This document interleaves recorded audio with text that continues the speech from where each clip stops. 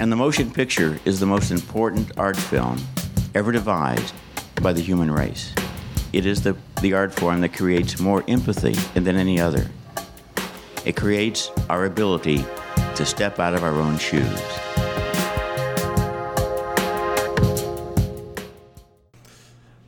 Hello and welcome to the Great Movies Podcast, a show where we discuss Roger Ebert's seminal film essay collection, The Great Movies. I'm Dylan Cuellar. I'm Jana Gardner. And I'm Nick Fulton. And today we're discussing Body Heat by Lawrence Kasdan, a 1981 movie about in the midst of a Syrian Florida heat wave, a woman convinces her lover, a small-town lawyer, to murder her rich husband.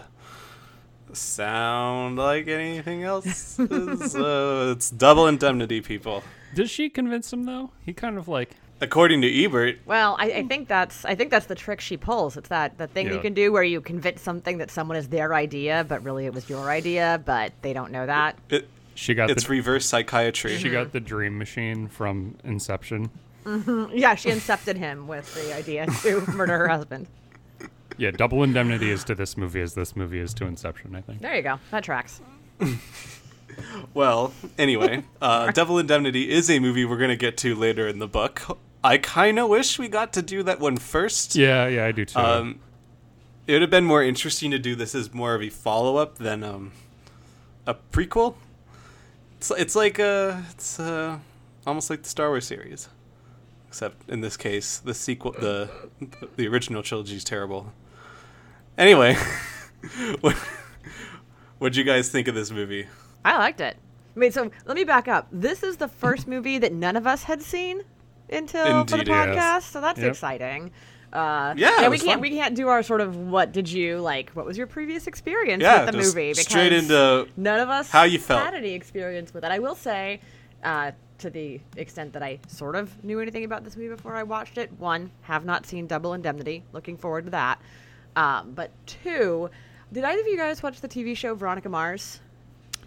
No, I know I need to watch that one. Yeah, at some I've seen point. a little bit of it, and I know everyone seems to love it. I just we watched some episodes of it and then never finished. And at some point before I die, I'd like to. You'll get there. Yeah, you can probably just watch season 1 and ignore everything after that, and you're probably fine. 2 if you're feeling it.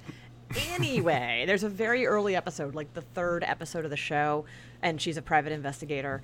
But long story short, there's like a plot point that hinges on a guy working in a video store recommending somebody watch Body Heat, and that had been my entire experience with this movie until I watched it, which is, Body Heat, yeah, because in the Veronica Mars episode, it turns out that somebody has a secret identity in sense, or they're not who you thought they were. They're living a different life. And so in retrospect, it's a clue that like they plant at the beginning that the video clerk recommends Body Heat.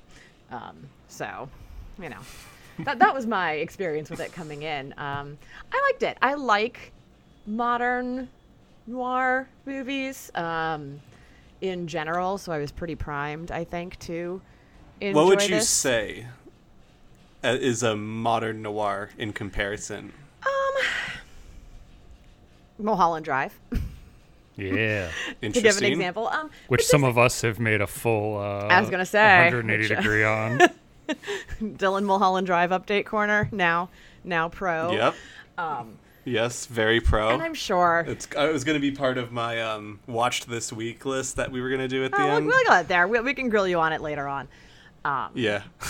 But yeah, in general, I liked the vibe. I have my nitpicks, and we'll obviously get into those. But overall, pretty positive. What about you, Nick?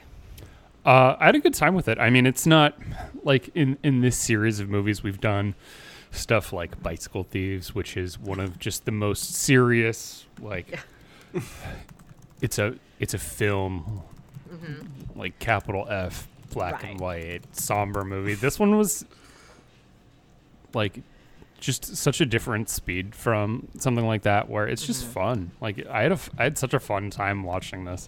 It's very pulpy. And I like noir a lot. I really like Double Indemnity.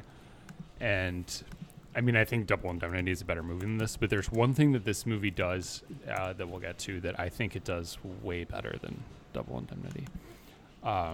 That's interesting. I do think, I mean, I'm going to come in here being the negative Ninny. But I don't know if I'm going to be as negative as you guys kind of assume I will be. It didn't work for me almost entirely. And I think it kind of almost goes along with what Nick said.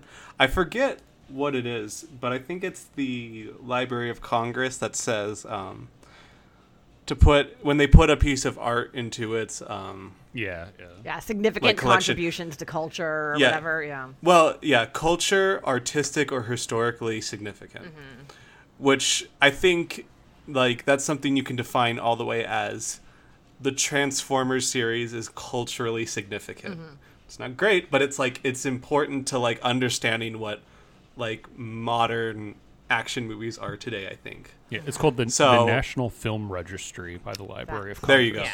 Yeah, I knew it was something Culturally, like that. historically, or aesthetically significant. Aesthetically. That's All right, artistically. fair enough. And for as much as I hated Bill DeJure, just right out the ramparts, I can at least see how it would fit being either culturally, historically, aesthetically significant. I don't know why the hell this movie fits into any of these categories. Honestly, it's fine. Like, I don't know. Like, I didn't think much about it, even negatively in general. It was just it was a movie. Fun. I mean, I will say, I don't know if this actually speaks to it being culturally significant, but, like, this was a movie that I always knew about and that it existed and what it was about, and that it was, like, an adult movie that was sexy and that, like, you know, I always was aware of it. And so I think it has some cultural relevance and that, like, it was seen as very, like, forward and, that's what I'm looking for. Not groundbreaking, but, like, sort of crossing the bounds of what people thought was Risque. acceptable. Yeah. Which, you know, it is and it isn't. And maybe in 1980, the context was, I mean, I'm sure it was different. That was 40 years ago when this movie came out. So, which is Everyone feel old all at pretty once. wacky. Wait, is Body Heat in the... I'm not seeing it on the National Film Registry. I do see that Clerks was added last year, which... Oh, Oh, good for God. Clerks. Don't know why it took that long to get one of the greatest films ever made put in there. Not a Clerks fan, Dylan? Not a Kevin Smith fan in general. I mean, he's Oh, that's he's right. made, We've he's fought made about some duds Mallrats before, right? Yeah, he's made some duds, but he made the movie that I've seen the most in my life by like fivefold, which is Mallrats. Yeah, that's gonna say. I think we've fought about. Well, you and I, with Dylan, have fought about Mallrats before because I've also seen Mallrats 8 million times. That's fine. And also, digression. I think if you were gonna pick a Kevin Smith movie to put on that list, though, like Clerks is a huge of deal, cour- yeah, of right? course. Like, yeah, like I course, I of even course. get like the cultural significance of yeah, Clerks, yeah, even even though though- I find it numbing. What a strange movie. No, I think though, to your point, Dylan, it is interesting that Ebert chose Body Heat to put, to declare one of the capital G great Especially movies. in Yeah. book one. Yeah, I think, although it maybe have been intentional. I can't pretend to read his mind or know his motivations, but I Yeah. would be curious if, to Nick's point, it's like, mix it up a little bit. So many of these movies Sure. are so Yeah. serious and so academic and so historical. Maybe he was like, let me just throw in a movie that he thought was good and fun to watch. Like- you know. If I wrote my great movies book, more than likely Gamera 3, the Revenge of Iris is gonna be in there. It's a fun, great Right. movie. But yep. But like I don't know. I feel like even Gamera 3, Revenge of Iris falls somewhere in those three different things, and Body Heat, it just felt like a normal movie to me. Which it isn't objectively a bad thing, but when you're very little interest in erotic I was thrillers, going to say, it's your genre bias coming back again. it is, and I'm trying not to let it affect me too much. But the fact that it, like I said, at least I can understand why Belle de Jour for some people would be the quote unquote like a great movie, and to just have to watch one in a genre that you're not super into, that was just meh. It was almost more frustrating. Yeah, I mean, this one did kind of like kick off that 80s wave of That's kind of what erotic I was thriller. wondering. So if yeah, Okay. if not for like any other reason, then I think that's notable. Like I don't know if that's enough. That's fair. I wouldn't have know put a it- lot of the culture here. Yeah, I Yeah. wouldn't have put it in my great movies book, but I can, I guess, see the rationale. I mean, he's much higher on it than I'm going to be. I think it's a Yeah. fun movie. I don't think Yeah. it's. I don't anticipate that I'm going to be giving it 4 stars an hour from now. Okay, good. yeah. I Not I'm even gonna give just it to like 5. prank you. Yeah. Yeah, I'm going to give it 5 out 5. of 4. that my calculator Excel sheet just Right. breaks. No, I'm basically the same way, which is I enjoyed watching it. It was funny right after, so we watched it last weekend and I logged it on Letterboxd and a friend texted me, well, seemingly to me out of nowhere, but he must have seen my Letterboxd and was like, "Oh, we almost watched Body Heat last night." Like him and his husband, and I was like, "Really?" And he's like, "Yeah, I was looking at HBO Max. Maybe we'll check that out." And I was like, "Oh, maybe Body Heat's gonna have a comeback now that everyone's looking at the offerings on HBO Max." And it's like, it's summer, something in the air. Maybe it's gonna have a resurgence and be ripe for revisiting. I doubt well, it. I It was good to watch this in the middle of the summer as opposed to watching it. that's in, true. like, It's a January. perfect. yeah. It's great weather for it. Like I didn't really know much about it, but like when I told my dad I was watching Body Heat, and most of the movies I tell him, he's just like, "Oh, 8.5 by Federico Fellini." Like he's like, "Sure, I don't know." Right. But I was like, I watched Body Heat, and he was like, "Ooh, Yeah. Body Heat." Right. I think for a lot of people, they just, And then like yeah. then my aunt called me for my birthday, and I was like, "Oh, I'm doing my podcast," because she like wants to know what I'm doing, and I was like, "Oh, I just watched Body Heat," and she was like, "Ooh, Body Heat." Right. But it totally has that reputation. Like that's what I always thought of it before Yeah. watching. So it. It was like, I oh, don't. sexy I guess movie. I don't know a lot of that cultural background to it. So just watching it up front, I was just like, I think Yeah. probably when This I is a was movie. younger, I didn't know the difference between which one was Body Heat and which one was 9.5 Weeks. I don't know if Dylan, you know what 9.5 Weeks is, but like that was just I've never seen it. that was just but, another movie like I know the on name. the shelves at Blockbuster that was like, I don't think I'm allowed to rent that one. And Body Heat was always one of those too. I mean, we talked about happiness this past We week. did. Like, you got happiness at some point. That, as I think, I almost brought it up when we were talking about it because it does seem insane that I was like, yeah, I saw that when I was 15. Friend's older brother had rented it, and then we all watched it at What a a friend's shit house. movie. I mean, I don't know. I'm not like a big Todd Solondz defender or anything in general. And I can't defend a movie that I haven't seen in 20 years, but now I kind of want to go back and watch it. To see at the time, I just remember being like, ooh, I'm cool because I like this movie. And yeah, Anyway, moving on to the movie portion. It has been closer to 2 weeks for me since I've seen this movie. So Well, I hope you can maybe- remember the convoluted plot. I took some pretty diligent notes, so I'm feeling okay. But- Diligent notes. Yeah.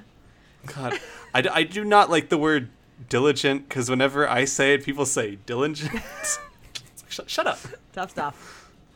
Anyway, Apparently. so the movie opens with some curvy title credits, very wispy, and it kind of fades into this smoky fire that we see in the distance. And I thought that was a really cool way of opening the movie. Honestly, when this like dissolve happened and we see this like fire in the background, and it's like after William Hurt, which I just learned from reading the Ebert review, it's a second movie, which is Yeah. pretty impressive. And Kathleen He Turner's was, first, I guess. Yeah, her debut. Yeah. Which, that's man, crazy. what a way to start. Yeah. Yep. And I think that definitely set the tone well for the movie. Whether or not I think it went well after that. But I think that was a very good tone setter for the movie. And the person he shacked up with looked a lot like Sigourney Weaver to me. I don't know why, but that was one of the things I took in my notes. The girl from the beginning. Yeah, I mean, she has the same like Yes. style and like curly hair and stuff. I can see that. Yeah. Anyway, so what did you guys dig in the opening? I mean, same. I like I said, that initial vibe. I agree that it very quickly puts you in the mood and the atmosphere of this place, which I guess is just miserably hot Florida. Like, and you can sort of feel it from minute one. So I thought that was effective. Yeah, and you get an idea right away as to what kind of guy he is based on like Right. what the woman says to him. Like I think she says, "You've had your fun" or something to that effect. So we kind of know who. What is this? Ned Racine. Ned Racine. Yeah. Yeah, so we get an idea as to who Ned Racine is right away, and then like you said, we see that it's the sweatiest place in the world. Oh yeah, what a sweaty movie, Jesus. Yeah, it's the sweatiest. I can't think of a movie that's sweatier than this one. I'm sure like one of the like Vietnam War movies is maybe Sure, sweatier, but this like I watched one this week that was sweatier. what? Do the Right Thing. I mean, that's also a pretty sweaty movie. Yeah. You got Yeah. Danny Aiello just like wiping this sweat off his forehead. Yep. This whole movie in this hot ass pizza It's restaurant. gonna be hot. Yeah. Yeah, that was interesting to watch like 2 heat wave movies in the matter of 2 days. they really bookend the Comparative. eight. Like they hadn't for That's whatever true. reason. All of the 80s didn't have air conditioning. It was just like, yep, Right. every movie's going to be super sweaty. So yeah, exactly. I like that you wrote that in your letterbox review, Nick, and then like Ebert almost directly responded to you Yeah. in his review. It was just like, yeah, Florida had air conditioning, but it wouldn't make it as steamy if they did. Yeah, I do like that he felt like he had to address it. Like, we all know these people did not have to be that hot, but for a filmmaking convention, it works. She's incredibly rich. Like she could have afforded air conditioning. Right. Well, you don't need air I know conditioning. that's the difference between Do the Right Thing and Yeah, exactly. the people in body She heat. chooses to just fill bathtubs full of ice cubes when she could have central air. Well, but for the most part, the heat doesn't bother her. That's true.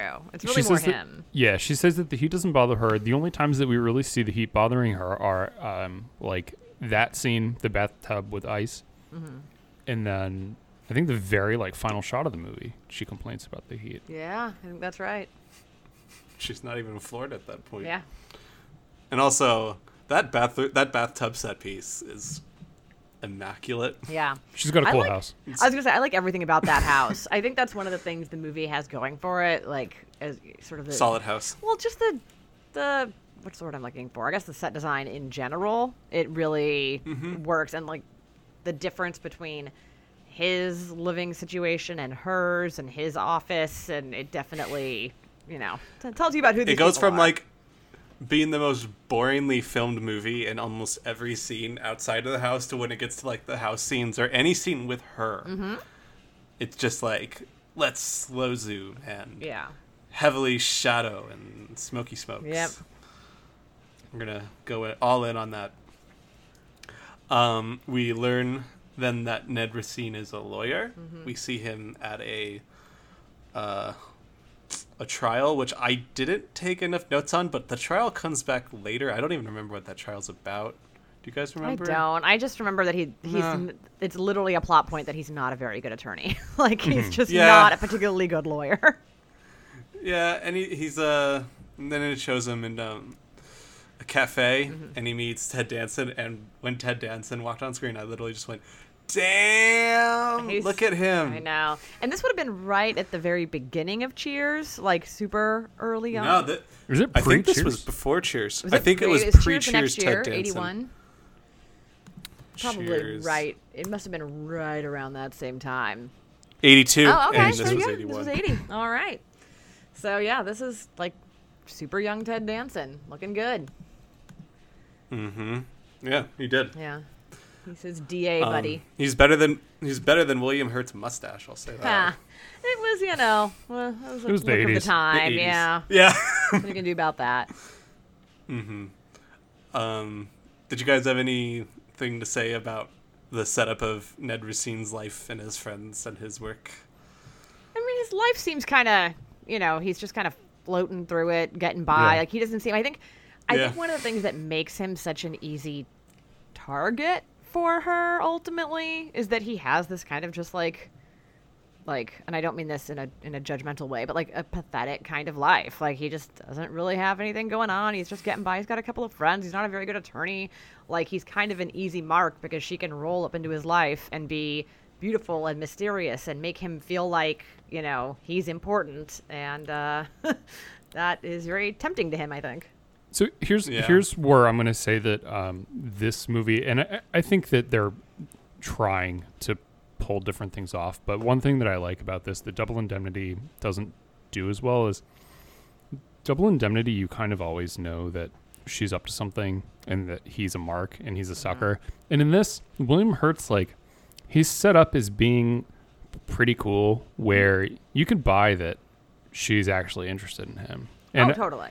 And I think the movie pulls that off really well because even most of the way through the movie, maybe halfway through the movie, I'm like, okay, I know that this is based on Double Indemnity, so it's which I probably shouldn't know going into it, but whatever. I know it's going to go one of two ways. Either she's been playing him the whole time, or she's going to have some kind of change of heart, and she ends up betraying him. Mm-hmm. But even the way it starts off, he approaches her, and it's his idea to kill the husband. So maybe she's goading him into that a little bit with the way she talks, but he's an active enough character that you're really you're caught off guard more so than you are with Phyllis being a villain. When things start to unravel in Double Indemnity, you're like, well, yeah, of course. Mm-hmm. But in this, it's a little bit more oh, she's pulling some high level shenanigans. This is a chess game that he's not. He's multiple steps behind. So I really like the way that they set up where you could believe that she would be. And I mean, even at the end, it's debatable.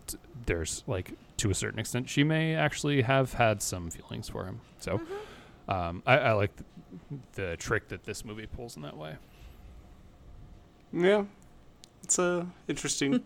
Yeah, I think I agree with that too, at least with the fact that, he does approach her and she doesn't seem, she never She seems blows him off. Yeah. And she ghosts him. Right. She doesn't seem like I think if she was more of a damsel in distress, you might see it earlier as she's playing it up, she's being manipulative, but she kind of comes across she doesn't really need him necessarily. And so I think that is more, but I think that's more effective than if she was just, it doesn't feel like she's setting a trap for him, at least not for the first, chunk of the movie. Yeah, exactly. She's too strong of a person to seem like she's oh, I need help, my husband, this and that. Right.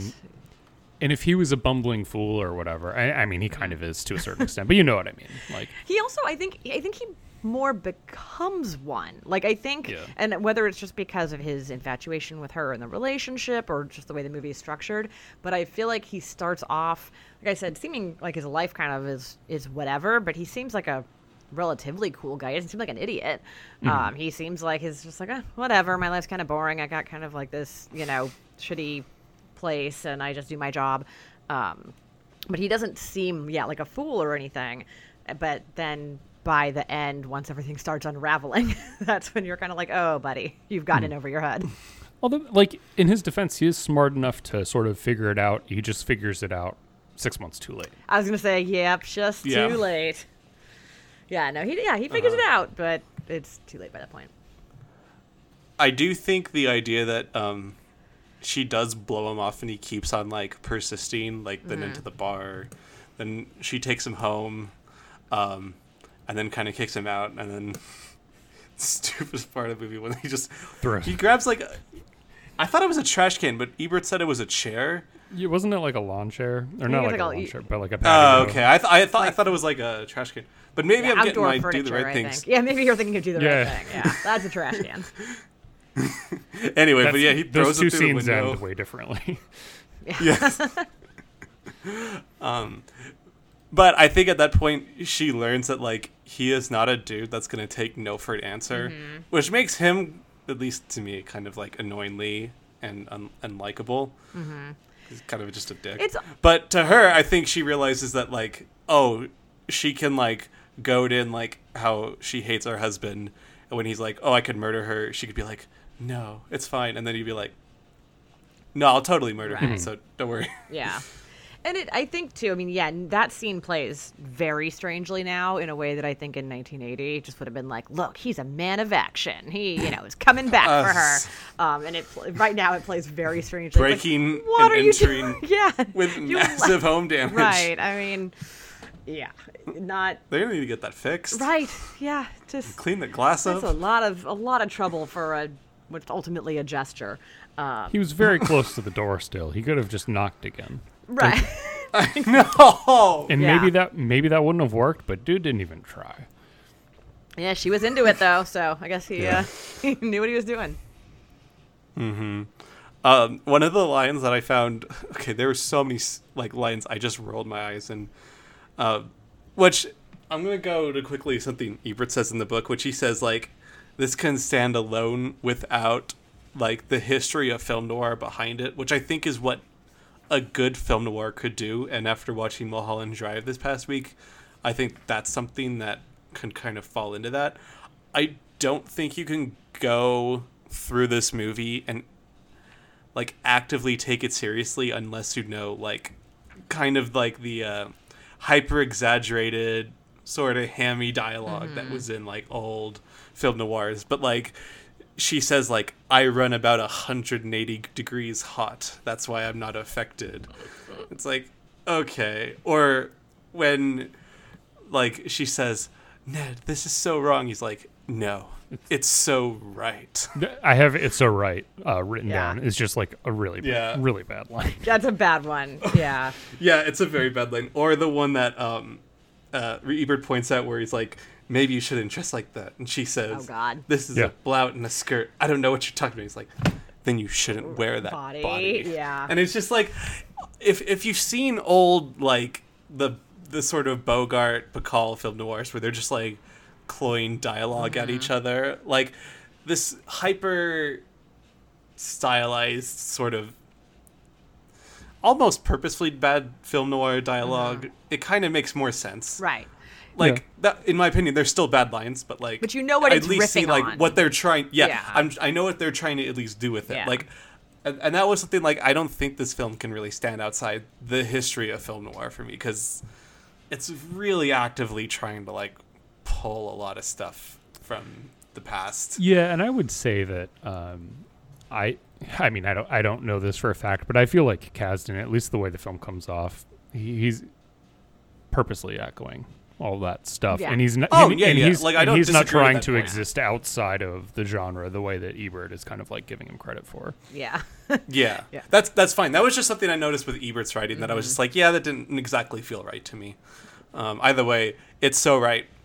Terrible. Yeah. Which is funny because then Ebert, the couple of other lines he quotes that I thought actually were better, like the "You're not too smart, are you? I like that in a man," which I thought was funny. Yeah, those are fine Right. lines. That sounds right out of Big Sleep. Exactly, and it's funny, and I think they pull those off. But yeah, there's a line that he sort of crosses a couple of times where you're pull Agreed. it back. That's No. not, you can't do it. Rein Yeah, it in. you can't pull that off. Yeah, we need Carrie Fisher doing the script supervising on this. Yes, yeah, would help. Which great script supervisor, Yeah. which is so weird. But anyway, something I kind of started picking up on in this part, and I feel like I'm going to be a little out of the mold on this one, is I didn't feel like Turner and Hurt had almost any chemistry together. I'm not sure if that's something you guys felt. That's just one of the things that kind of took me out of the movie. I don't know. It's not. I think they have some chemistry. It's not very natural. I think it kind of is in line with some of the other things we're talking about, Okay. where it's very, I think they play well off each other, but no, it's not a very natural sort of chemistry. It's a very sort of heightened. I think maybe this is the heightened nature of their interactions with each other because of everything is, at night and it's sweaty and there's this dialogue, and I think. So it worked for me. I felt it believable that they would have this relationship and that he would, feel so compelled to stay involved and end up making the decisions he makes. But I do sort of agree that I don't necessarily buy it as a as a natural thing. A if that makes strong sense. romance. Yeah, exactly. Which Yeah. I would say that they have really about as much chemistry as Phil Dietrichson and the guy whose name escapes me at the moment in Double Indemnity. Like, they also don't have great chemistry, at least the way I remember it. I haven't seen it in a few years. But Yeah. I mean, I haven't seen it in a few years either. But something I remember that something that you kind of brought up is they kind of show up front that Phyllis is like she's messing with this dude. Mm-hmm. And so I feel like the chemistry up front kind of being a little awkward. It's more comprehensible. It's our buddy Fred McMurray, Well- by the way. Yeah. Oh, yeah. From the apartment. Yeah, I was trying to think of the character's name. Yeah, but, Walter in Double Indemnity. Oh, Walter Neff. That's yeah. it's Neff. Yeah. Okay, I should have known that because those are Noah's initials. Oh, that's funny. Yeah. Yeah. Oh, yeah. But I do think that the idea that I didn't feel this sort of chemistry between them makes more sense when you realize that she is playing him and it's kind of just a play. Right. Then I stopped giving up on trying to like understand the chemistry Mm-hmm. between the characters and accepting it. And so maybe that's something that's like a give and take where like, you know, Body Heat might be a little bit more interesting the way it sort of develops its characters instead of stating things up front. But some of the character relations to me worked a little bit better in Double Indemnity because it says it up front. Yeah. Yeah, because I was you gonna- knew. Yeah. I was just going to say, in fairness to Double Indemnity, that one's told as a flashback. So Right. Yeah. I don't think you're supposed to. That's not like what the trick is of the movie. Like you're not supposed to be like, oh, she's actually bad. You kind of know from Yeah, of course. Right. But you just like the way the story's told in this one, where it's not as upfront. Yeah, I mean, it's calling it a twist is maybe giving it a little bit too much credit, but you know, Until we get to the end. yeah, there are Yeah. some surprising. Yeah, I just mean that she's playing him rather than actually Of into course. him. But it is like there's some tension there that you have as the viewer where you're like, how much should I trust her? Clearly not 100%, but like, what are her intentions? Like, is she really like an evil mastermind, or is she just kind of like when we get to the will part? It's like, well, that's clear. We're gonna have to. It's That's clear. clear. 20 Yeah, minutes. like it was clearly bad of her to do, but to what extent was it bad? Yeah. Yeah, because it's not until that final twist reveal where it really confirms that this was like an elaborate long con. Everything up until that Yeah, point, yeah. it could have been her just finding opportunities and taking advantage of them to like try to get out of this situation she was unhappy with, and like improvising along the way until that turns out not to be the case. It almost pulls like the straw that broke the camel's back, where it just starts like adding straws and it gets like heavier. That it's like, oh, she's playing it, but like it hasn't really broken Right. it yet Yeah, until yeah. And that very final. And I like that dramatic tension that this movie pulls. Yeah, that's fine. That something I like get that. Double Indemnity doesn't have and isn't trying to do. yeah, Mm-hmm. yeah, that makes sense. different thing. Well, after they consummate their insanity, there's just a lot of sex. Honestly, that's my next note. This is going to bug me so much, and me describing it is not going to help at all. But I was either listening to a podcast or reading something this week that mentioned body heat, like in the context of. Maybe, oh, you know what? I think it was on this week's This Had Oscar Buzz podcast, and I can't remember why it came up. Maybe because anyway, doesn't matter. But I remember someone saying Kathleen Turner leads him around by the dick in that movie. I was like, yeah, It's not wrong. She really does, like literally and figuratively, kind of.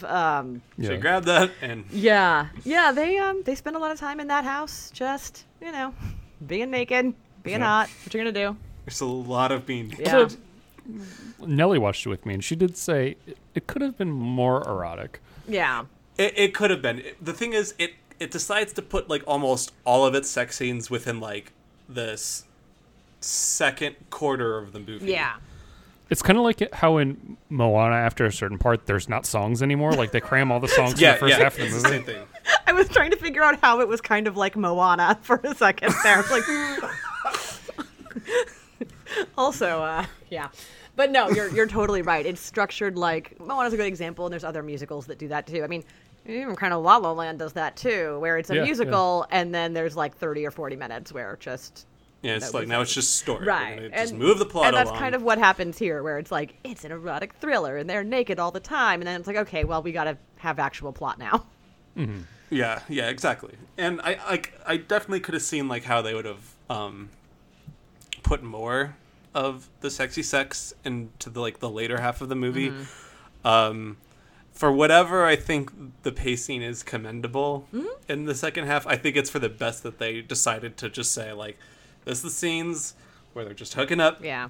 He's being led around by the dick, and, like, that's it. Yeah. And then we can move on to the murder stuff. Right. And it provides the context for how they got into that Exactly, yeah. situation. Yeah. He got into that Well, situation. yeah, there you go.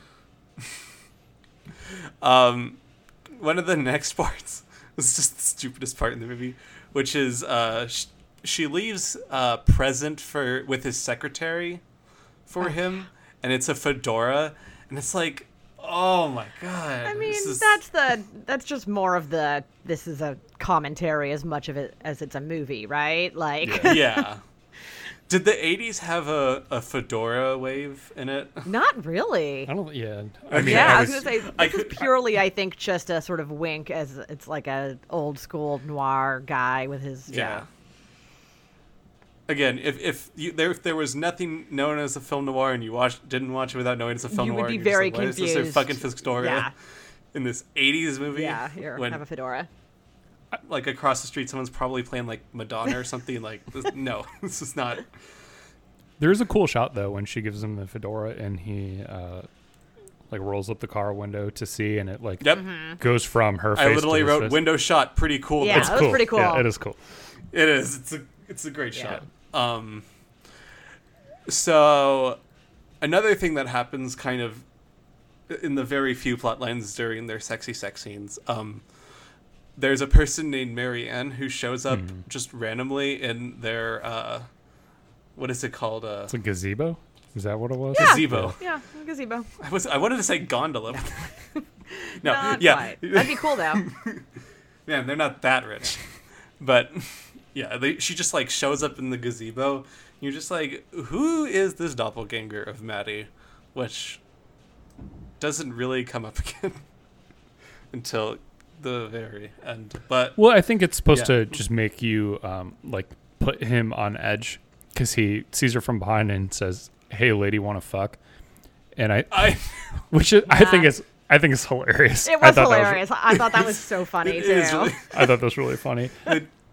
But it plays like they need to start being more careful because Right. he's clearly fucking up. especially when like a kid walks in on them at one point during their Yeah. and the kid just like goes back to bed. They Oh, don't the, even the talk like to the kid about niece it. or whatever. Yeah, the niece. Yeah. I feel like that's something you got to go up to the kid And and like, just be like, "So, mommy had a friend over."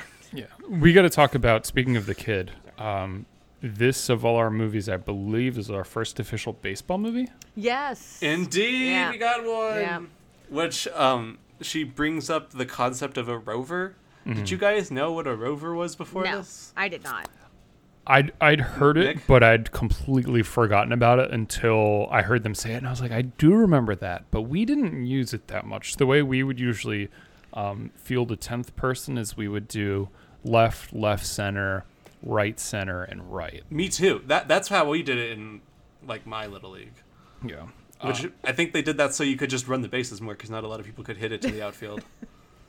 Makes sense. Yeah, so I think that the rover, like maybe it was a T-ball or coach pitch thing, just to have more of the infield. So it's basically like a roving extra infielder. And I think they're between first and second, or maybe they just kind Yes. That is indeed Yeah, what it yeah, is. It's like a shortstop for the other half. On the other side of the field. for the first half Okay. of the field. Yeah, because there's going to be like everyone's right-handed and there's no pull hitters, so that's where all the balls are going. Just throw them there. Yeah. Which I would love to, if they ever have a left-sided shift, I would love for them to speak of the person that's played in between, who's ever covering first and covering second as the Is the rover. rover? Sure. Yeah, and I posted in our baseball group about like who would make the best modern baseball rover, and I like the Max Muncy call. and Yeah, I his was gonna say Max adopted Muncy's son, a good Janet. call. Muncy's a great one. Yeah. I mean, somebody like Yeah. Baez, I think is a good pick. Javi Baez. Yeah, Like somebody who plays Yeah. short, somebody who's got experience at both second and short, I think is Yeah. like a good Makes pick. sense. that's fair. I think to me it's someone that's like too slow for like the middle infield, but defensively capable enough to not put at first base. Okay. Because you Yeah. have three people on one side of the field. You do not really need a big diving fast person that like. You Yeah, can I guess. short Yeah, I stuff. guess your maybe bias is wasted there. Yeah, described that way actually Yeah. does sound perfectly like Muncie. When you're Muncie. like, Yeah, like- yeah. Like very Muncie has fast, defensive skills, but but he's not the no. fastest or can chase down a hard hit grounder. Yeah. Yeah, like Anyway. somebody who's still a second baseman, but kind of like lower tier fielding wise second baseman, I guess. Like Yeah. where they'd just be wasted as a first Maybe- baseman. yeah. Maybe like- Starling Marte at his age now. I was gonna say Oh no, Castro, Starlin Castro. Starling Castro. Sorry, Yeah. I get them mixed up so much. My bad. Oh, Yeah, uh, Castro. What about like Mike Moustakas? I don't know how good a fielder he is, but just like That's good. on the Yeah. eye, based on the eye test, and because he used to be a third baseman. Yeah, former And third he baseman. was a slow third baseman. Anyway, exiting the baseball pod now. Maybe we shouldn't have too many baseball Maybe. movies. Yeah.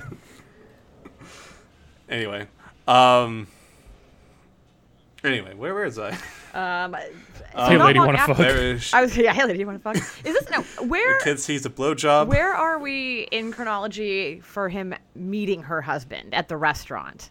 So we I think this all happens before. Okay. I was yeah, gonna so say- we meet the husband for the first time during the baseball conversation. Right. That's when the niece is in town. So she she walks in on them. Oh yeah, that's right. She walks in on them as she's about to Right. give him a blowjob. Yep. And then I think she is after giving him that a is blowjob. when Ned and the husband Edmund, was his name Edmund. Sure. He doesn't look like an Edmund. No, I don't know what he looks like, but not an Edmund. Yeah, he's like an Eddie. Yeah. I was gonna say Ned. Yeah. More like a Ned, honestly. Yeah. Anyway, yeah. So I feel like it's almost. I think it comes right after the child scene because that's when they say like, "Oh, we need to be more careful." Right. And then, And then- he accidentally stumbles upon the husband Promptly and her, run into them at the restaurant. Yeah. and then he's like, "Oh no." Yeah. And then have that thing that, I mean, Yeah. I don't know how often this ever happens in real life because it sure happens a lot in TV shows and movies, but where someone is really insistent that like you dine with them because you ran into them at a restaurant. Like, oh, no. Yeah, you have to come and sit with us. I It's would like, never do no, that. I wouldn't either. Like, Like, nice to meet you. No I'm going to offense go have to dinner. all my friends. Like, I'm gonna yeah, you're like, do what I came here to do. right. Yeah, Yeah, I I've would try just- to avoid something, especially if like the And one guy, did- like he'd never even met her, and supposedly she'd only met him one time. Like, absolutely the fuck not. Right, exactly. This is supposed to be a guy No. they barely know. Yeah. It's not like some family And don't they friend. mention it's their anniversary? That's Do they? some special occasion. I'm pretty I think. certain. I feel like it was the anniversary, and at which point it's just like, you are a bad husband. Well, You deserve to die. Yeah. Well, that's it. You're dead. You're out of here. He's not a good husband. Yeah, No. I do want to circle back because that reminds me of what I think is one of the best lines of the movie. Because before this point, they've already talked about, or he has already brought up. No, actually, she says sometimes I wish he'd be dead, Right. and he says it won't just happen to make things nice for us, which I think is a great line. Yeah. Yeah, that's a good line. Yeah, that was a really good one. See, that's one of those ones where he hits it in the sweet spot of like, Yeah, you know, exactly. not very natural language, but where it really fits the mood and Yeah, and there's Sound- another line yeah. about murdering him that I really like that I've written down. But we'll Yeah. get to that. But yeah, he at least keeps it in the strike zone and doesn't like throw it high and inside for some chin music. yeah, there you go. With it's so right. Yeah, I was gonna say that line is so right as opposed to the line "it's so right," which was Right. not. Yeah, I'm trying to find too where I think Ebert calls it out. I'm trying to remember how she describes her husband. She calls him like a small, weak. mean man or something. Yeah. And then you meet him and like, I don't know if he's probably shorter than William Hurt because most people are, but he doesn't come across like a weak man when you meet Yeah, him. He's a jerk, but He threatens to murder just like generally, like not anyone specifically, but Right. He theoretically threatens to murder anyone who would cheat on, right. would cheat with his wife, Right, exactly. Yeah. Great. and he's a criminal of some sort. Yeah, he's always Or he's just shady. in the city on business, or he's only home on the weekends. He's always gone on business, and they're very not clear about exactly what it is that he's up to, I think. Yeah. Yeah. I was Assuming under the it's- impression it's- it was some kind of crime, though, because Yeah. the police later tell Ned like this wouldn't be his friend's MO, Yeah. and I That's think true. only criminals I have didn't an really MO. catch that. Have an MO? Yeah, exactly. Fair enough. Now, what crime do we think he's doing? Because I feel like it would be some sort of like financial. Yeah. Yeah, fraud. some kind of Something, financial, some yeah. kind of organized, affiliated with organized Yeah, crime or okay. something. Yeah. Racketeering. There you go. I don't know Everyone what that knows is. No Great one word. knows what racketeering is. It's like a balk. Wait. Yeah, what exactly. is It's it? like a balk. Exactly like a balk. What is racketeering, Jenna? Do you know? I don't know. It's some kind of financial crime, Okay. manipulating finances. I don't know. William yeah. Hurt is only It took me 6. forever to understand what the hell laundering was, because it sounds like Yeah. laundry. William Ah. Hurt's only 6'2". He's not like a Okay. giant. Okay. Maybe I just so my main association with William Hurt is from broadcast news. And Oh, so yeah, I'm so always 100% picturing good him in that. next to Terrible Holly Brooks. Hunter, or Holly Hunter, who's like Yeah. fully 4'11". So he seems like an actual giant to me most of the time. Yeah. Going back to like Holly Hunter and Helen Hunter is another like Starling Castro, Starling Marte, where I can never keep their There you names go. straight between the two. Yeah. Racketeering refers to crimes committed at a state or federal level. It may refer to the act of acquiring a business operation through illegal activity, operating a business with illegally derived income, or using a business operation to commit illegal acts. So it's everything? Okay, so this is yeah, it's quite a blanket, but it sounds generally like the shame it would shame if your restaurant caught on fire. Yeah, See, you should totally sell it. usually to involves us. extortion or coercion.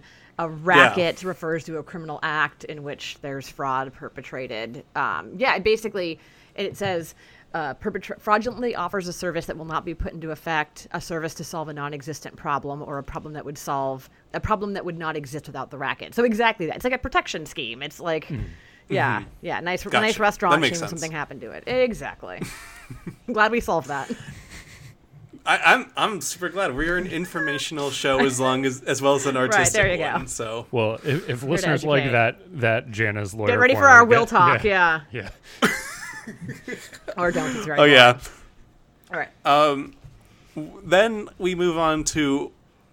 I saw he was listed in this movie, but it almost is a cameo that Mickey Rourke is in this movie. He just wasn't famous yet. It's like it's one of those I things know. that retroactively feels like a cameo because they'd go on to be so famous, but at the time they were just like Was a this well-cast his first young movie actor. too? I think it is. So it was. Yeah, it is. It was Hurt's second, Turner's first. Mm-hmm. It was Lawrence Kasdan's directorial debut. Like a lot of people Indeed. are. Man, they came in swinging on this Yeah. one. Ted Danson. Is this Ted Danson's first movie? It's not his first movie. Okay, It yeah, has this, to be this an early isn't quite Danson. Rourke's first movie. So he was in 1941, which was his first movie. Oof. Oh, jeez. Oh. Heaven's I- Gate. Oh, I haven't seen Heaven's Gate and a movie called Fade to Black. Oh, he's in Heaven's Gate. I didn't know that. I didn't know that either. I didn't This know that was either. Ted Danson's second movie, Okay. like William Hurt. So this was a lot of people at the very beginning of their careers. Yeah. Yeah. So are we at the? Is it murder time yet? Are we at the Mickey Rourke scene? Because we got to talk about. Oh yes, let's talk about the Mickey Rourke. We got to talk about Yeah. Mickey Rourke. Yes. Which it opens on Mickey Rourke singing "Feel Like a Number" by Bob Seger with like the lip sync challenge that's like Yeah. on whatever CBS or USA channel. It felt like that because he is so into it. Yeah. And I was like, what is happening in this stupid scene? I mean, he was a very charismatic guy in his day. That's Mickey so Rourke. weird to I think know. about. It's very strange to travel through time and be like, oh, look at this like young charismatic guy, and And you go to Iron Man 2 and the wrestler. oof. Yeah. Poor Yeah, guy. or just like his real life. It's a little disheartening to Yeah. see, honestly. 'Cause It's like, depressing. Oh, man, It's you never know. It's genuinely pretty depressing. Yeah. You don't know Yeah, what's gonna he's- happen. Now, But man, he's was he a bit of an asshole back then? I mean, he was so I don't know. young at this time. I don't know that he had I know. much Like, of a... I don't know if his downward spiral had Right. I mean, this is- started. He was already, I mean, he was an amateur boxer before he ever really started acting. Yeah. So he Yeah, definitely, and then quit you to know, box. yeah, and then went back and forth. Yeah, I mean, I don't think he had any particular reputation at this time, but he just wasn't very famous yet. I will say somehow he, as the criminal arsonist person, is probably the most sympathetic character in the movie. Yeah, he's a pretty Like chill super guy. concerned about everything. Yeah. He's just singing Bob Seger. He's working in his little shop, and he seems genuinely concerned, like, for William Hurt and the fact that William Hurt wants to do something bad. He's like, this can hurt people. Right, he really tries to talk him out of plan it. the perfect crime, and like, Well, doesn't there's he offer to do it for him? Pretty much, yeah, like, he's like, I'll do it, man. Like, I promise. you need a job done. Yeah, he really tries to save William Hurt from himself. Yeah. Well, Which- presumably Hurt got him off. Right. Yeah, of a previous rap. right, because he said it was a prior client, right? So, Mm-hmm. yeah. And then he throws the line at him, something along the lines of, oh, I thought I had it written down. Oh, here we go. He says, "What the fuck are you doing? This shit is not for you to be messing with. Are you ready to hear something? I want you to see if this sounds familiar. Anytime you try a decent crime, you got 50 ways you're gonna fuck up. If you think of 25 of them, you're a genius, and you ain't no genius." And presumably, that is something That was a solid. Yeah. that is something that Hurt had said to him, and he's throwing it back at him. Right, yeah. I think he's great in this movie. It's just a Oh very yeah, small. with the small screen time he has, he goes all in. Oh, yeah. Yeah. He gets the Dion Waiters Award for this He movie. was all in. Yeah. Okay, my next bullet point says, "What the fuck is that clown?" Yeah. Nobody knows. I haven't. Wait, was there a clown? I don't remember a clown. I wrote Ned goes to Miami, sees clown driving, and That's what it is, right? Like a clown is like a clown in a car. car, And yeah. it's like a really I creepy cannot remember that. It's a really creepy looking one too, if I recall. It's not like a fun Okay. clown. It's like, oh my god. Oh, yeah, even for a clown, He goes to his lawyer's office, right? And he gets out of his car and then he sees it. I can't remember. Drive by? It's sometime when he goes down to Miami. So at this point in the movie, like they're getting an arson box, I guess. Yeah. I don't know what they're called. that's but how it happens. He's getting an arson box from Mickey Rourke, and the line that I wanted to bring up is once Ned decides that they're gonna kill him, he says, "We're gonna kill him. We both know that. He doesn't deserve it." Yeah. So he's like not trying to even justify it from like to rationalize it on a Right. well, your husband's a bad guy. He's like probably a criminal, and he's like seems like he's abusive to her, or I think she says that overtly. That's actually, the that he's abusive to her. implication. And it's really interesting, the almost subtle shift from, like, we can't just kill him for our convenience to, well, we've decided to kill him, and we still don't have a good reason for it. Like, Yeah. Yeah. His opinion doesn't change about whether or not it's the right thing to do. He's just like, well, I guess we've decided to do it, so. That's what I like about that Yeah. line. Is he's just like, well, we're doing this, and we're bad people for doing it, but I wanna. We want a boat. Yeah. Yeah. Yep. Yeah. So then the crime happens. Yes. Not the smoothest thing. No. I also. Probably should have checked for guns in the house, especially in your bedroom drawer that's right next to you. I feel like we've talked about this before because I know we've just in passing talked about, you know, Coen Brothers movies and things like that. But I do like a poorly executed crime. Like I do like a best Yeah, laid they do it plans. the best, yeah, though. it's. You know, and the Coens are the best at it, but anytime that there's a plan and it just all goes sideways immediately and everyone's scrambling and they've made a huge mess of the whole situation, that's always the best. So are we to believe that she didn't know that he had a gun, and that's the plan going awry, or did she know and she was hoping that it would lead to a scuffle wherein she could steal his glasses? So I thought about this, and I just, I don't know how you could plan that. Like, I feel like Yeah. that's too many things. I mean, maybe like that. Yeah, that's like almost, yeah, that's too well. Like, that's just such a huge risk to be like, here's exactly what's going to happen. The gun's going to be there. He's going to grab it. Like, Because otherwise, You like could if he get shoots him, shot. yeah, Right, if she like- shoots him, she's gonna have A lot Right. of explaining, A lot of explaining to do. Exactly. So I think it's Also, if you want him knocked, you would rather have him not have the gun than have his glasses at the scene of the crime. Right. So I think this particular situation is her improvising, like as opposed to the grand scheme of things. I can't imagine that she had that all planned out. You would think that she would know that he has a gun, though. I don't know. Yeah, or at it's least kind of an unimportant nitpick, but right, or at least it would have occurred to her that he had, even if she hadn't seen it herself. Like, right, if he's out there She shoulda racketeering, checked. right? If he's a criminal, there's probably a gun in the house somewhere. Mm-hmm. But I mean, if she had seen it before, like when she was like, "I didn't know you had a gun," he would have just turned around during the home Yes, he invasion, did. just been like, "Woman, you sent in this Yeah, gun fair enough. in my hand multiple times." So, doesn't the husband at one point say when like William Hurt and him start scuffling, he's like, "Are you trying to kill me?" Because I wrote that line down. Yeah. no, he says that to her, because right before like this right happens, before- Right. they're fooling Yeah, around. that's right. And I was just, That's the yeah, because I just wrote that, and then I just went, yeah. Yeah, it's right. Yeah, when he's talking to her. That's right. Yeah, they murder him and they burn the body.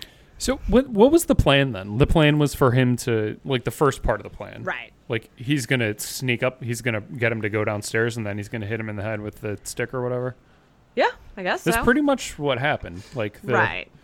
the little snafu, really nothing came from that at all. Right. No, exactly. In the end, it's, it took a little bit longer and a little bit messier, but Yeah. ultimately, It'd Not have been, even like, that much, interesting not if, like, even the that much gun- longer, though. that's true. Yeah. No. Not really. It'd have been interesting, like, if the gun had discharged and they had to, like, figure out a way to, right. start to plaster over it, or if, like, it hit the chandelier, Right. it would be like, oh, we have to... Right. Which is what I... Then it gets interesting, but, like, nothing happens. Right. So, like, again, Yeah. I don't care. Yeah. Anyway. Jana, I'm going to stop being host for the next part. You want to talk about the will? Well, we got to get talking about the will. Yes. Because what the fuck? Yeah, so both of you guys watched this before me, and Mm-hmm. we're talking about, in our group text, about there's this crazy... Nick and I just randomly almost watched it simultaneously. I think we were off from like a was it? minute. You were like a minute apart. Yeah. But both of you were like, yeah, And we almost both at the same time just started being like, Jana. yeah, there's legal nonsense. What's happening here? And what's funny about it is it truly is legal nonsense. This is not one of those things where I watch it and I'm like, oh, well, obviously this is so straightforward. So basically what happens is they go to the lawyer's office, and it is discovered, first of all, that there was a new will that had been written shortly. I can't remember how shortly it is before his death, but like it had been updated shortly before his death. It seemed like a week. Right, like it was or about so. a week like or it had so. been really, And really the soon. key piece of factual information that's included in here is that it was witnessed by the friend, Marianne, you're right.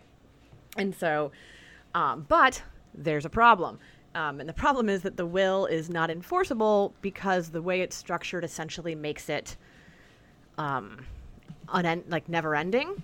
So what you can't have is you can't have a will that doesn't have an end date for how your estate will ultimately be distributed. So I can't say that my, will pay out a certain dollar amount per month and just like say that. Or I can't name, people that it's going to go to my great, granddaughter's whatever estate or, person, if that's a person who doesn't exist yet. And there's this concept in the law. Oh, okay. There's this concept in the law called the rule against perpetuities. You learn it in, like, when you learn about both property and wills in law school. And the actual wording of it is that no interest is good unless it must vest, if at all, not later than 21 years after some life and being at the creation of the interest. Yeah, so memorize that and then apply it. I could never be a lawyer because I have no idea what you just said. So basically what that means is that whatever interest I've granted in my will has to be resolved no later than 21 years after someone who's alive right now dies. Why? That's just what the rule is. And this rule is so complicated that there was actually a Supreme Court case that established it's not legal malpractice to mess it up. That if a lawyer accidentally screws this up, you can't sue them because it's too complicated. Most states have now passed statutes to work around this. If you are drafting a will, people will put in what's called a savings clause, which is basically to say, no matter what else is in this will, it will terminate 21 years after the last living person alive right now dies. Like, you can fix it. Like, lawyers know how to protect against it. Some states have different rules. There's one version of this rule that just says 99 years. Whatever you put in your will, it has to be distributed within 99 years. And it's really to prevent people from overly burdening their descendants with the administration of their estate. That's why you can't do like the great grandkid, because you're like putting the obligation on generations of people after you to like deal with your bullshit. To have great kids. Yeah, exactly. And that. So the mistake made in this will, and they don't get into how it was written because it really doesn't matter. It's just that it was too open-ended, that basically it was indefinite. And so that invalidates the will. They say we have to throw it out because it was written incorrectly. This will is not legal. It's not enforceable. And when someone dies without a will, they die what's called intestate, meaning it just goes to their surviving next of kin, typically, which is almost always going to be a spouse. And I don't know Florida law. I don't know if Florida's a community property state. California is. It has its own special rules. But very long story short, if you die without a will and you're married, your spouse is probably getting at least half, if not everything you had when you died. Yeah, so like in the movie, his goal was to give half to his wife and half to his niece. Right. And now she gets 100% of it. Right. Man, niece really got screwed, huh? Yeah. Well, I guess less so than other people in the movie, but Sure. I'm just she's saying, she's got to be top 5 though. I was gonna say she's had a rough couple of weeks in her young life here. Actually, yeah. Right? She's up there pretty high. She's learned some things. She's lost out on probably a significant amount of money. Yeah. So, but it So is. how common is that to happen then? I mean, I don't expect you to give numbers, but is it like it's a pretty bad fuck up then on his part, or like an egregious? Well, so here's the question, right? It was on purpose. The will was purposefully messed up to create this result, or like that's my question here was. So he didn't actually make that will. Right. Yeah. He didn't make that will. Yeah. That was all. She made it and forged all of the signatures. Yeah, exactly. Right. But like just generally is like if that were to have been a will that he made, is it like everyone looks at it and it's like, dude, you like did this, and everyone looks like a lawyer would look at it immediately and be like, come on, man, like fix this. Yeah. So yes, a good lawyer would have looked at that, and I mean, and yeah, it's a really it's an easy mistake to make. Like if you're trying to like elaborately, if you have a bunch of money and you're trying to get rid of it in elaborate ways, like it's a complicated rule, and it's kind of an easy mistake to make, but it's also such a well-known mistake that any lawyer would like have checked. Basically, is what it is. Like if someone's doing it, then I think it's a very easy mistake to make if you do a will yourself. Like it's the kind of thing that you'd have no idea. But I think, well, I mean, someone with like a lot of money, as long as you did not say that everything goes to your 7th grade grandchild, I think you're okay. No, but I did the top 6. Oh no, double checked. It's not a good story, but we did like our wills, and I did like my power of attorney for like healthcare stuff. We did it recently, like earlier this year, which probably should have done that immediately after having a child, or maybe after getting married. Probably would have been the best time to do that, but whatever. We put it off. At least it sounds like you did it before the pandemic. Yeah. Though, we did do it, and good timing. I got both life and disability insurance before the pandemic, which was very smart. Yeah, good timing. But we did it in like February of this year. We had friends over, and we were, I think Nellie and I were the only ones who'd seen Parasite. And we're like, all right, everybody come over, and we're gonna watch Parasite. And then while we were there, we had a couple friends sign as the witnesses to this. Yeah. And I'm pretty sure that's the last time we ever had people over before. Jesus, that's dark. We watched Parasite and had people witness our wills, and then the pandemic hit. And then I have not seen any of those people since then. This is the wildest thing I've ever seen. Yeah, I mean, I will say, like, we can wrap up Will talk here in a second. Sure. You know, but yeah, we don't, no potential murderers come hear this, but like, we don't have wills. Like, if you don't have kids, it's not usually like the biggest deal in the world. My only friends I know who do have wills are my friends who had kids that, and me and my husband were the ones who went over and signed as witnesses when they were doing their wills. So yeah, you know, that's fun grown up life experiences. Go to your friend's house, be a witness on their will. Very exciting. Yep. Yeah. Fun party. But yeah, so it was funny, I will say, to wrap this up. After you guys had told me, like, there's a scene that's very confusing and has like a weird legal concept in it, as soon as we got to the lawyer's office and they started talking about the will, I was like, oh no, I know what's gonna happen here. So it was fun. You know, gotta have a legal corner every once in a while.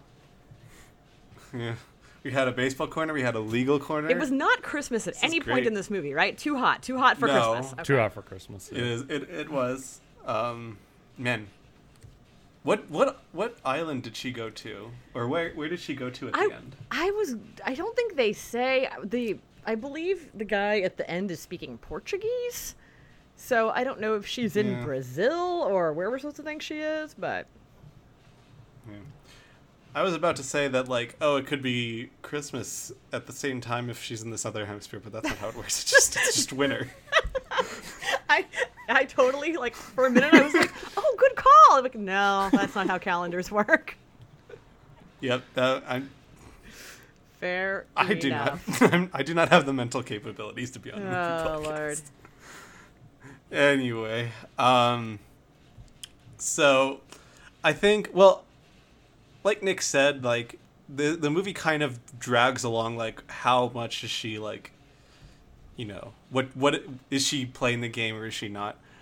At least I think if you've seen Double Indemnity and you know it's based off Double Indemnity, you kind of have the idea pretty early on, which at least I did, which is just like, oh, she's fucking with him. But I think, like, the will is, like, really where it starts for any, like, normal viewer to be like, oh, maybe she's, like, right.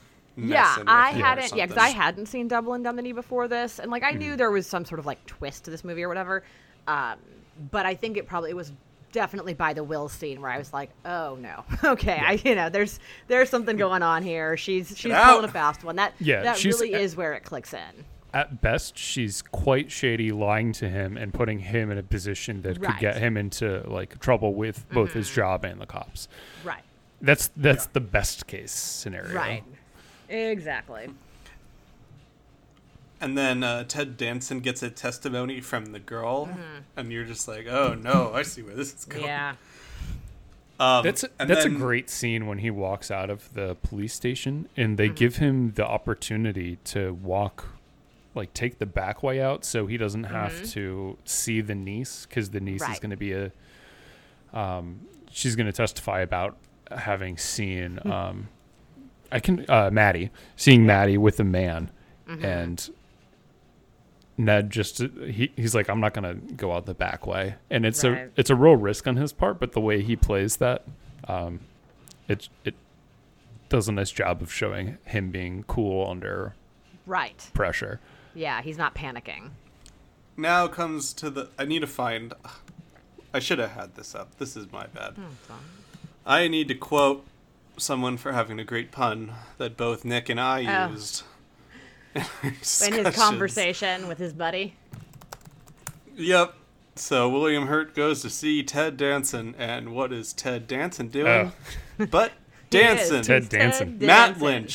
Matt Lynch on Letterboxd. Yeah. He's got the weird, greeny, sad face. Yeah, I think he's a Seattle-based writer. Maybe I follow him on Twitter too. I know. I like how I was like, yeah, no, I can picture that that icon. Yeah. Yeah. His icon. Yeah, he's a great reviewer. Yeah. So yeah, great. I'm not sure if he's the first one to do it, but that's where I saw it. Yeah, that's where I saw it first. Yeah. I really like I mean, well, Ted Danson's great always, but I think that scene, he's so good. that scene in particular, and Ebert calls it out to specifically to praise Danson in the book.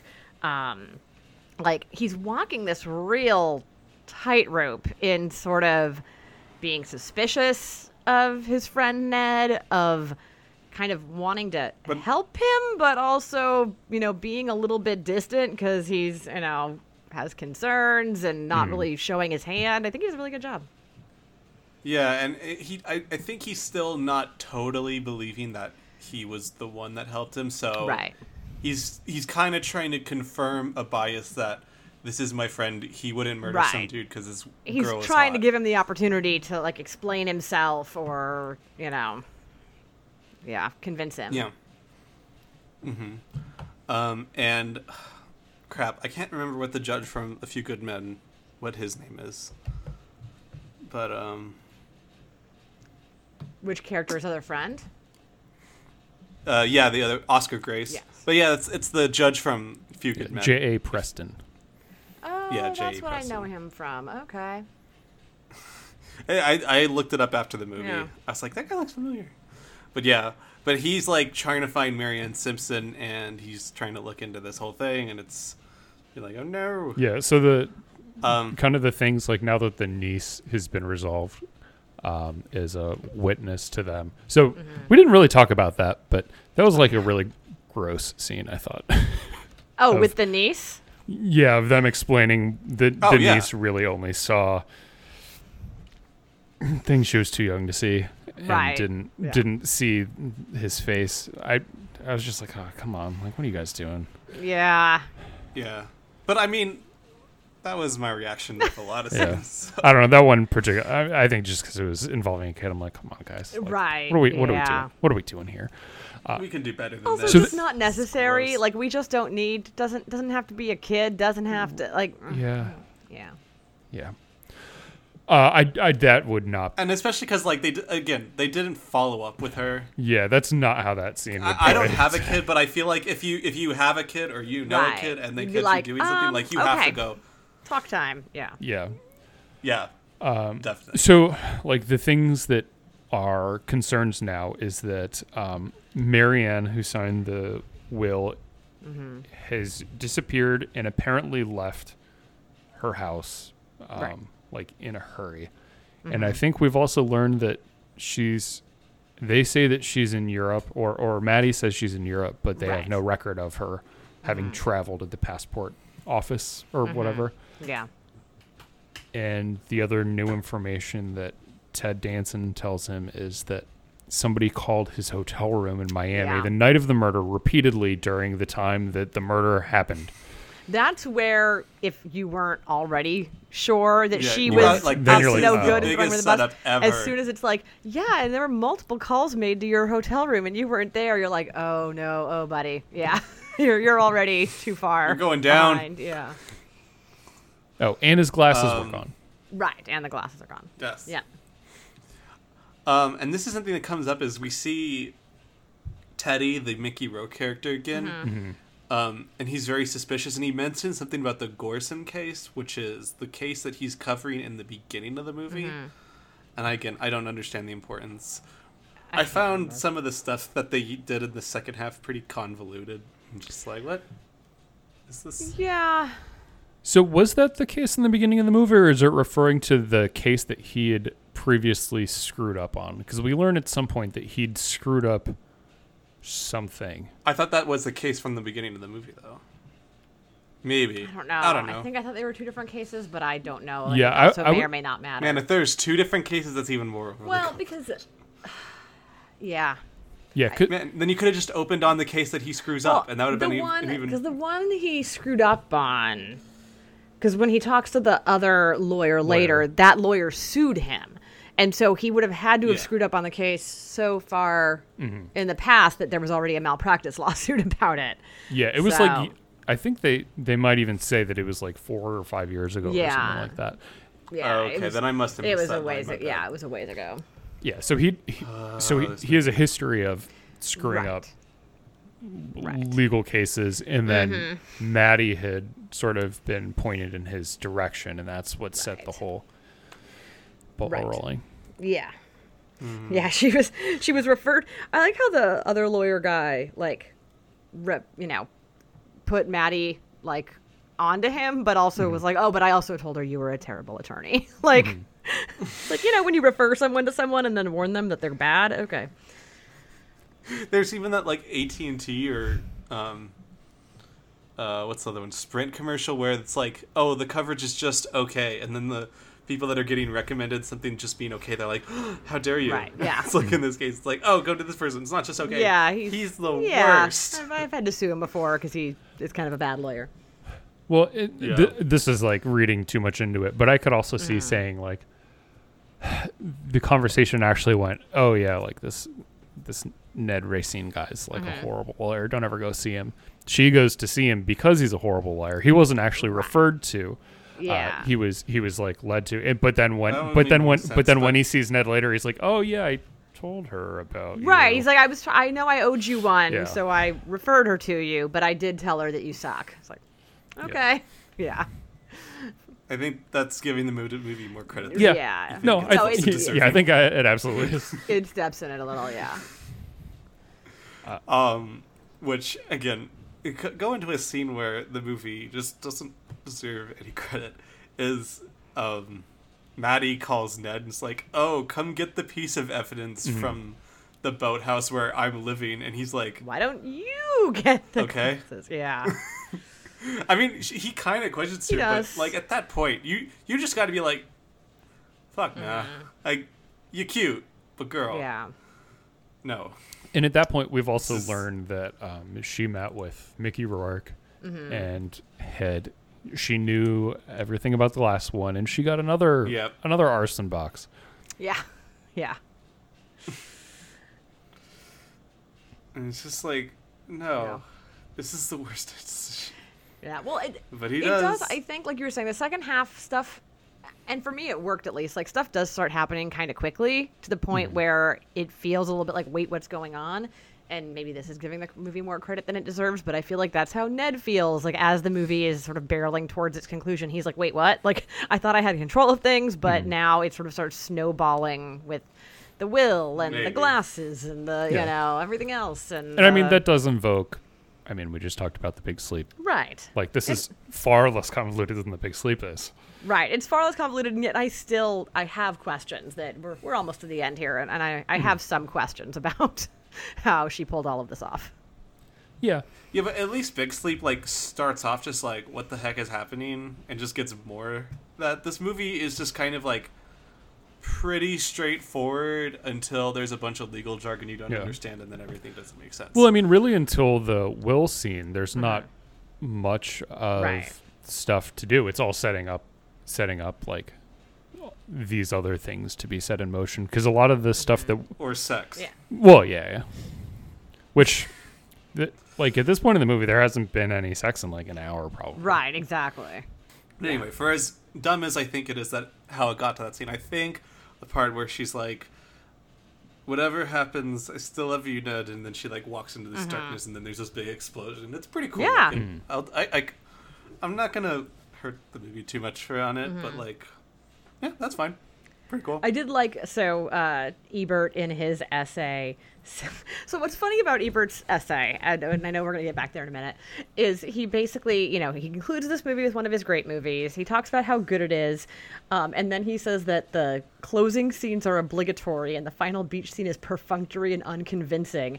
And he basically says that this is the last scene that works for him. He says the last scene that works. And then the whole conclusion. Right, is where Ned suggests to Maddie that she get the glasses, and then she says, Ned, whatever you think, I really do love you. And I do think this scene's really good and played really well, but it is kind of funny that Ebert is like, yeah, I think this is one of the great movies, but the last 15 minutes, maybe you just lop that right off. Like, maybe you just don't need that. None of that works for me. I'm like, it's a pretty big caveat in calling something one of your great movies, but all right. Yeah. So yeah, she walks away. It explodes. Big boom. He gets arrested. He gets arrested. Love it when a plan comes together. Yeah, and then the arguably the stupidest twist ending in movie history happens. It's not that stupid. It's I did just not know there was conventional. going to be a twist. Yeah. Yeah, it is not. There's no setup for this. No, there is. I think there is, because Oh man, you're giving it way more credit than I'm going to give it, because like this is the stupidest ending I've ever seen. I didn't know this was how it was going to end, but we did call it like a few minutes before it happened, where I think Matt turned to me and was like, she's the friend, isn't she? It was like, oh man, and then reveal your book reveal. Yearbook review. Love a yearbook reveal. Okay, so how was this adequately set up, Nick? well, the one time we see Marianne, they look. That's the big hint. They look Good. similar at the They look very beginning. That's something. Yeah. And then everything with Marianne, everything else we know about her is that she appeared to have left in a rush and disappeared off the face of the earth. Right. So okay, this is where I just want to make sure that I understand what happened. So, Marianne and Maddie Tyler, whatever her name was before she got married, went to high school together, were real friends. And then Kathleen Turner was actually the Marianne, right? And Yeah. she took. Now, why the fuck did they switch And personalities? so it's not that like Maddie died. Like that was her friend, right? She just took Maddie's identity and lived this life, and then the friend found out and showed up to blackmail her. So that's what I think happened. So what I think happened Okay. is that Okay, that makes a little bit more like sense. years It's still dumb. ago they both like had. She says she was into drugs or something like that, and Right, then she got the job in the lawyer's office. So she starts setting the plan at that point, like theoretically, that Right. here's what I'm going to do. I'm going to marry a rich person, and then I'm going to get all their money, and here's how I'm going to do it. Right. I'm going to use somebody else's name. I'm going to marry them. I will convince someone to kill them for me. And if This is such a long con. yeah, Yeah, that's why it doesn't make any sense. It's a long con. it's a long con, but like it was enough money that I guess It's like a 10-year con. I mean, We're using someone else's identity. it's enough. I do agree that it's enough money that like this is you know. Yeah, like if you her think about retirement plan. the money per time invested, I mean, she's done. She doesn't have to work anymore. Yeah. On So that beach. so she takes somebody else's name. She marries a guy. She could just have him killed, but instead she has to do all this will shenanigans because he has a niece he likes, which it's too bad for her.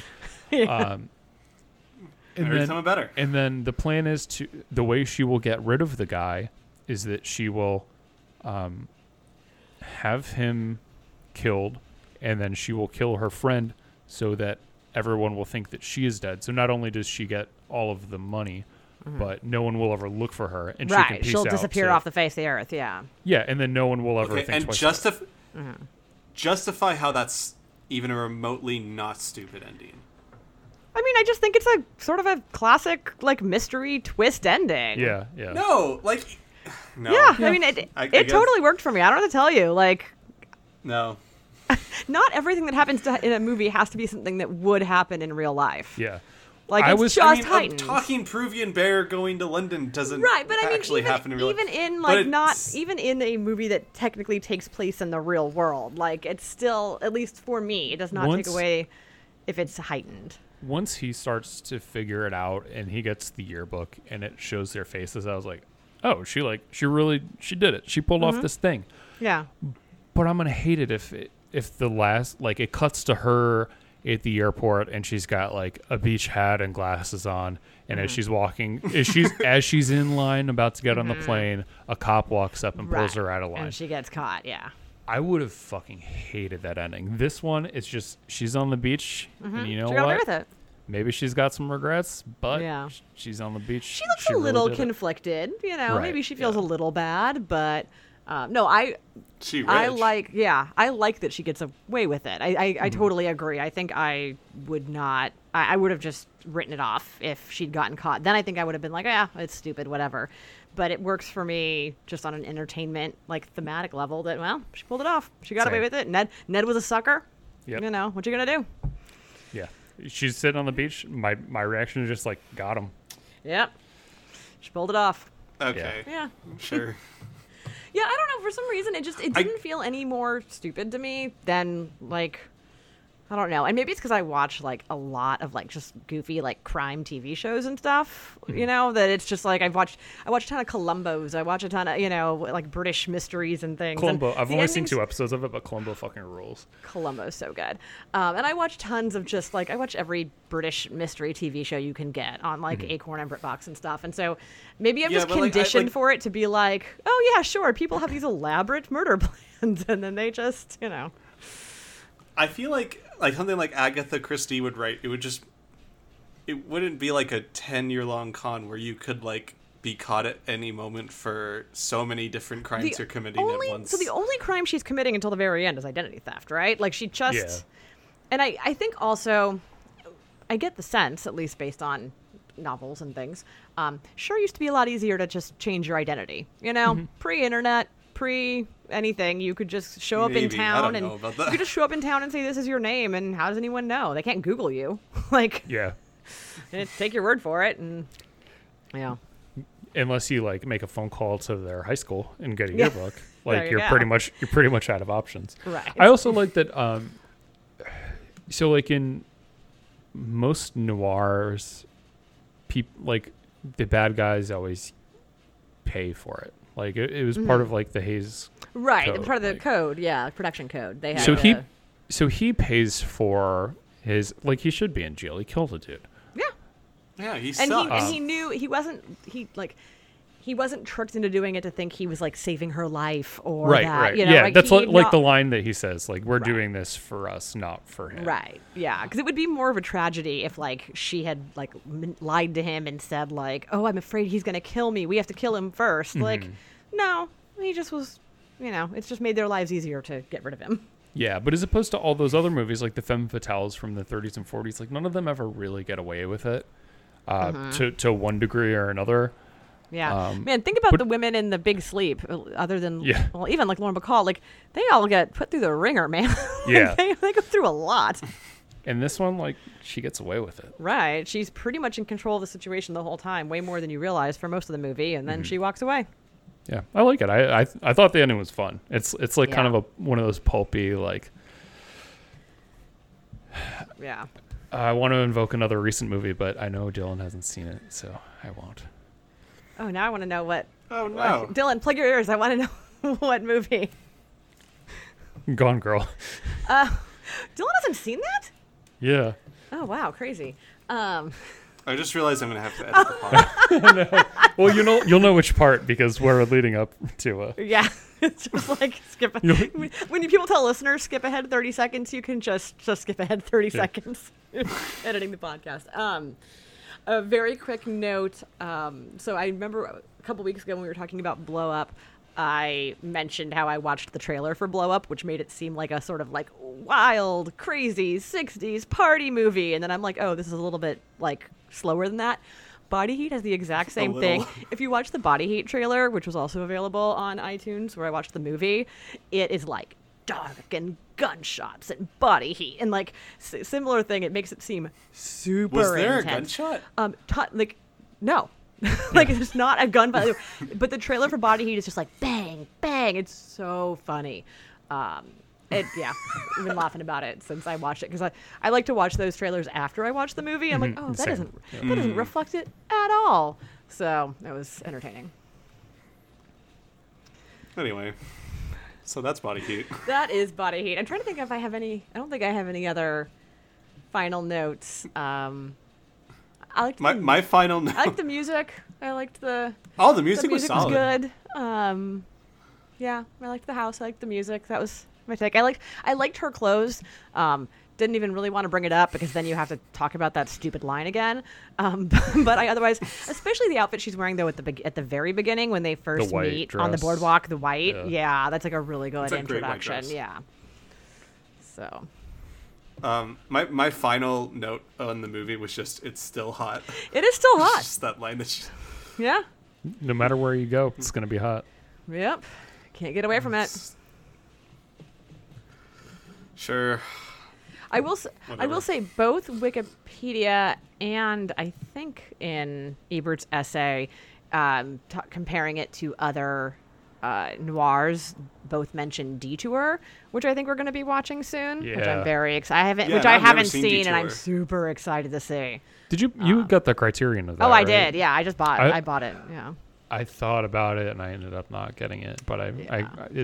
have a few regrets from this last one where I'm just like, I probably ought to stop buying stuff, but there's a No. few that I kind of wish I would have I picked went up, and all that's in one of on the D's and got Days of Heaven, The Decalogue, Detour, and Do the Right Thing. them. That's a great, that's Wow. going to be such a fun run of movies to talk about. that we have come, and then Double Indemnity, and then Dracula. So that's you a go. heck of a run. Yeah, Dracula's kind of. I don't like Dracula that much either. You don't like Dracula? No. Yeah. I mean, we'll Have you see- seen the old it's been- Dracula, it's Jenna? been When I was a long time. kid, it's been a Yeah. long time. I saw all those when I was a kid, but It's not a bad movie. It's just outside of Bela Lugosi. It's just kind of Yeah, that like, is kind of what I remember about it. Like that, the rest of it is just whatever. it's fine. and like from the same like 5-year span or so, there's Nosferatu and Vampire, and I like both of those much better. yeah. So it's just and both are so much better. it suffers because I'm comparing it to two movies that I think are much better. That's yeah. Oh yeah, for sure. That's fair. Yeah. I agree. I think it's just the difference between just like a standard horror fare and just like great horror fare. Yeah. And they all kind of go along a similar premise. So anyway, Quotes? Yes, quotes. quotes. I've got one pulled up. I will say, while I'm pulling mine up, I thought this was another pretty good essay in terms of being Yes. focused. I thought it was a good essay It's too. focused on the I movie. didn't agree with a lot of it, but I thought it was a Right, good but essay. he talks about the movie and it's and what it has to offer. does. And does as not get the best sidetracked. reviews tend to. You know, I realize I'm grading on a sliding scale at this point, Yeah. but it's not just about the time he went and saw it at the premiere and then blah blah blah, or Yeah. about another movie. So Although he does just obsess about Pauline Kael he, again. you know, yeah. Well, All right, go ahead. Maybe he. Pauline Kael like really hangs over a lot of It's these. so fascinating. Yeah, he it's really. crazy. Yeah. And I've been reading a book about the making of it's called The Making of Citizen Kane, and Pauline Kael hangs over that one a little bit too. Really? Yeah, well, because Did Kael like Citizen Kane? yes, but the Yeah, no, but the reason that she comes up is because she was like the most prominent person to say that Wells didn't write it at all. It was only Mankiewicz. I was gonna say, so when Mank comes out, We're which gonna is see some presumably Pauline still Kael. happening. Nice. All right. And then, like in the book, it sort of breaks down like how the writing went, and it was back and forth. But it was co-written by both of them, Right.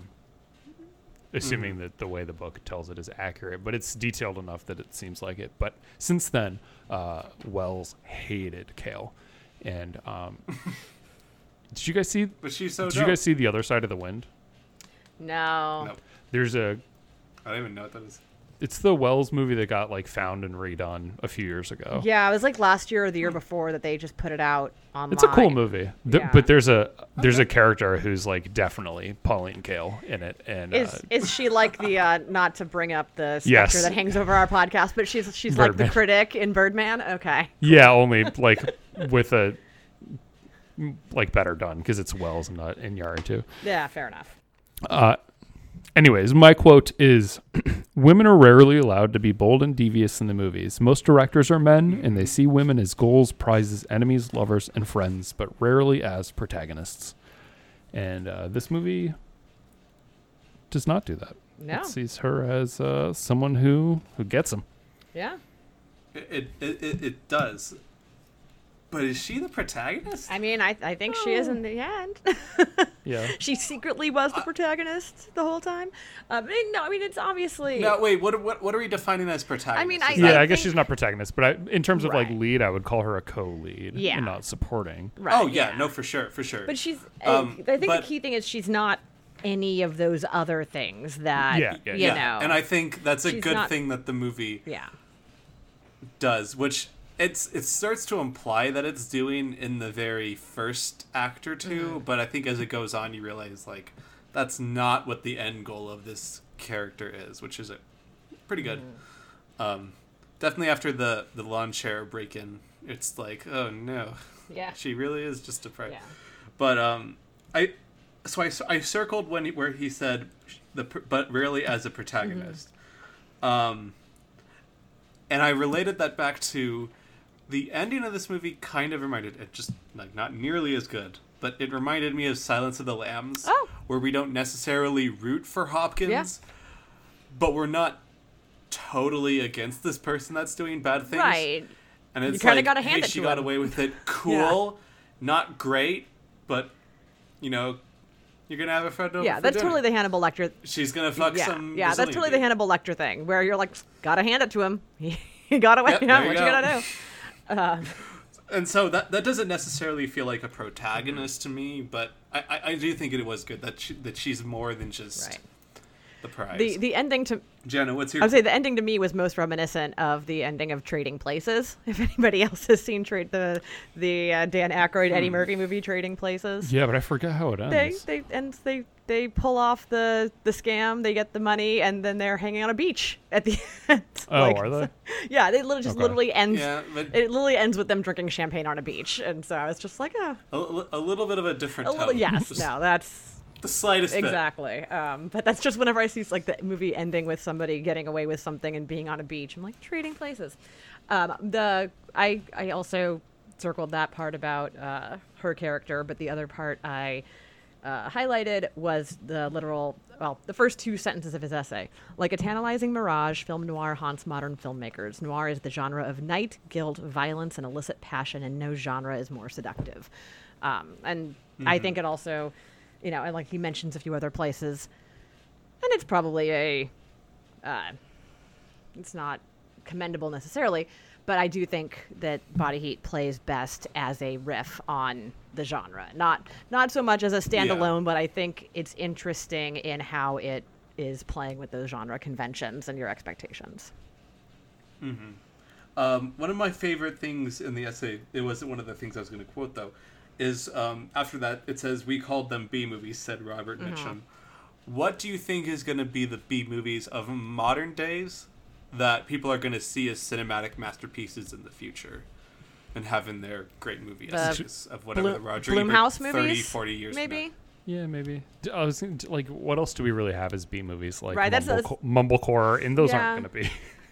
Most Right, of that's, them. yeah, least, the you only know. thing that jumped... now. Lord, please don't make The only thing that Mumblecore. jumped into my head was like, yeah, the Blumhouse, the like, make it for $1 million horror movie and that kind of thing. But yeah, That could it's just be interesting. it's just a different time now. I mean, this was back, obviously, when you literally had B movies, which was like you paid to see the A movie and they just tacked the B movie onto the end of it, and you just watched that because Yeah. it was cheap and easy. And we don't have anything like that particularly anymore. Marvel end was credit gonna scenes that last Yes, Yeah. exactly. Marvel post-credit sequences. Yeah, because all I can think of are like the kind of B movies, we still have what I think are the modern equivalent of B movies, but the kind of B movies that these days would be mystery science theater, that haven't really transcended into cinema. Yeah, like Machete Kills or something. Yeah, Machete Kills is fun. Or Machete is fun at least. Yeah, that's Have- fine, but that's right. what B movies are. Have- It's solid, interesting Have fun. you guys seen the commercial? I don't know if you guys. You probably. I may be the only one who get these because I have DirecTV because I'm a old person that still pays for satellite television.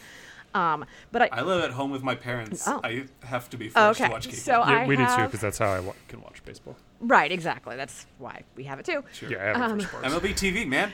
Yeah, Blackout. but I can't. Yeah, Yeah, I mean, I can't watch the one Oh. game I want to watch most. exactly. Yeah, you have to do a whole VPN thing, and Yeah. sometimes those go Yeah. away, and it's not worth it. Anyway, we get a lot of commercials for movies that are going to directly to DirecTV Cinema, which are usually star like some guy from some TV show and like no one you've ever heard of, and you can tell they were filmed in some tiny country somewhere. But there's a trailer or a commercial playing right now for some Orlando Bloom movie that Orlando Bloom stars in, and he is like some bad guy, and he's covered in tattoos. And that's what jumped into my head as far as like what is a B movie now. Also noteworthy about that commercial, there is a huge pull quote that pops up on the screen that says Orlando Bloom at the level of giants. And I rolled my eyes at that for weeks. Oh my And then God. like 2 days ago, Matt was like, hold on, go back and pause that. Do you know what it says underneath Orlando Bloom at the level of giants, who the quote is attributed to? Letterboxed. It just says Letterboxed. Yes. So it was so funny. I am not joking. They just found somebody on Letterboxd who said a frankly not that well worded comment about Orlando Bloom and tacked it onto their movie commercial. My Letterboxd reviews are going to be so much different from now on because I'm going to get on a poster. You have to say things like that. Bryan Cranston talking to that gorilla God. at the level of giants. So this movie now, I don't even know. I literally just pulled up Orlando Bloom's IMDb, and I've seen this trailer 100 times, and I'm like, I don't know what this is for. It must be The Outpost? I don't even think it's that. Okay. I don't even know what movie it's for. So Janet- great marketing here. When you were describing like the kind of movies you see commercials of, it sounds like the kind of movie that Moira Rose would star in right now Sure. when she has to go to Latvia or something. Yeah. In season 4. Yeah. I mean, that was a great subtangent in the show. My friend, who I will not name on the podcast, who is an actress, who has spent a lot of time in places like Bulgaria and Romania making like Lifetime movies because that's where they go to film those now. What an industry. But yeah, so I don't have a better answer for the B movies. Although I do think it's probably modern horror of some kind. Yeah, would be my guess. Sorry. I think all the stuff I was going to talk about I either brought up in the pod or you guys said. Sorry. Yeah, literally everything we've talked about was stuff I circled. I just sent you guys that picture, by the way. Enjoy. Okay, I'm checking. On Facebook? Yeah, I sent it on Messenger. Okay. I took it to send it to you before, and I forgot. And I decided on the podcast was the appropriate time. Dylan, feel free to edit all of this out, unless you think people... It is Retaliation, by the way, is the name of the movie, which, according to IMDb, is a 2017 film. So...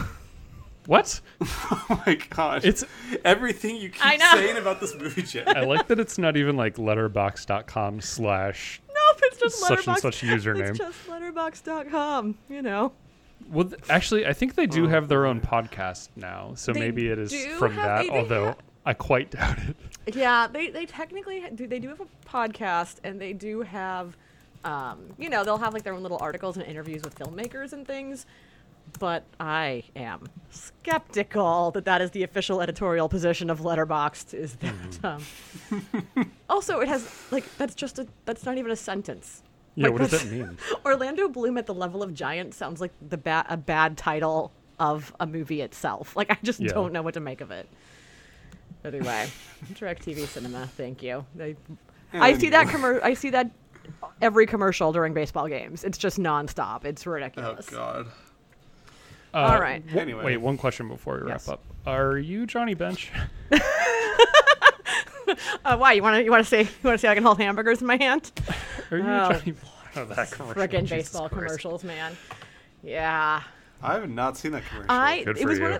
it was one of those.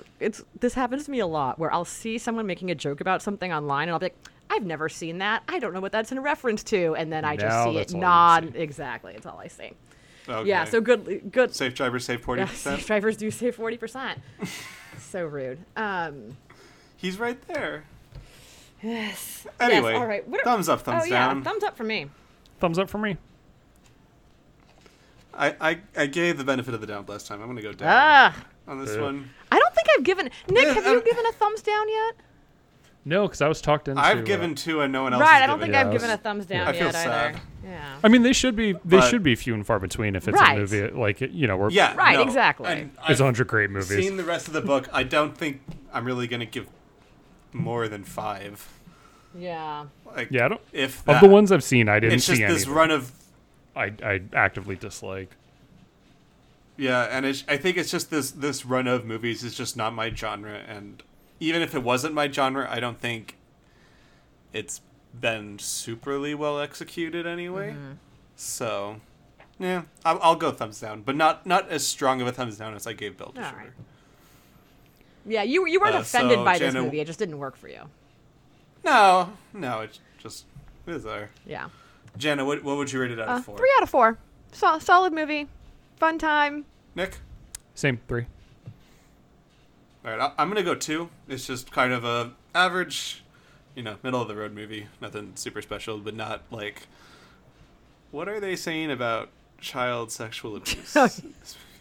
Yeah, thankfully, well, for better or worse, they sidestep. they Yes. to go up to that line and then go, you know what? Never mind. Still that poor uncomfortable, girl. but yeah, not didn't the even get her money, and her yeah. favorite uncle's dead. All right.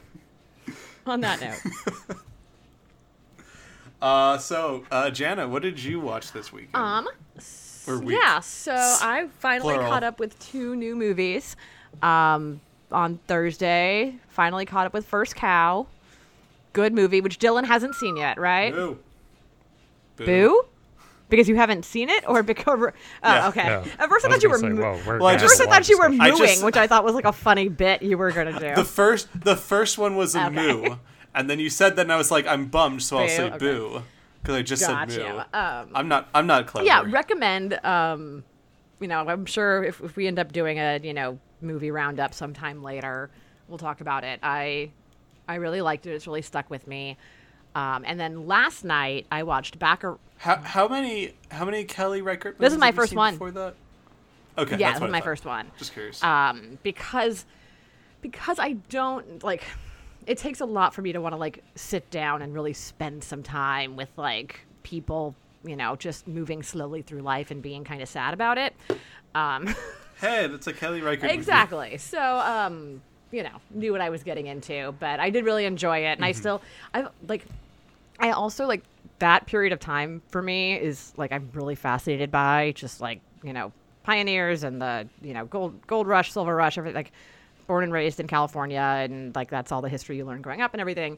And so that's one of the reasons why I've always wanted to see Meek's Cutoff and have not seen Meek's Cutoff yet. That's a next really good on my movie. Kelly Reichardt list. That one's awesome. Yeah, I really need to check that out. Are there any Native Americans in Oh, yeah. First Cow? Mm-hmm. Okay. Yep. I was hoping it wouldn't be one of those movies that. Oh like, no, sidestep it. quite importantly, like play important Good. roles in what's happening in that community. So yeah, it's good. Nice. And then last night I watched Bacurau. Sure. Bad at my Bacurau. Brazilian Portuguese name pronunciations, which I loved. Like that movie is. I mean, I liked them both.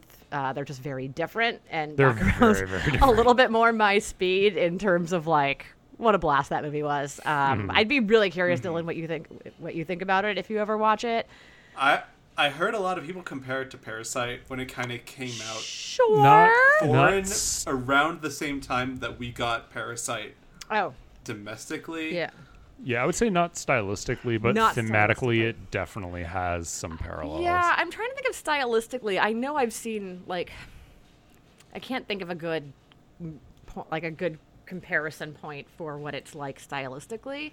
Yeah. I mean, sadly, we don't have a lot of Right. Latin American cinema that is translated and preserved and like the Criterion Channel the way Well, it Yeah. feels like they've maybe they like Criterion's done a lot better of like having South Asian and Indian cinema kind of start to be a part Yeah. of their thing. It reminded me of something though, and I just can't put my finger on. I'm trying to think of What? like what Western it Yeah, it's very. feels like. I mean, I saw comparisons to like a modern Brazilian sort of take on like Magnificent Seven / Seven Samurai. Kind of like there was at least one Letterboxd review I was reading because it's just about like a town that is dealing with some danger.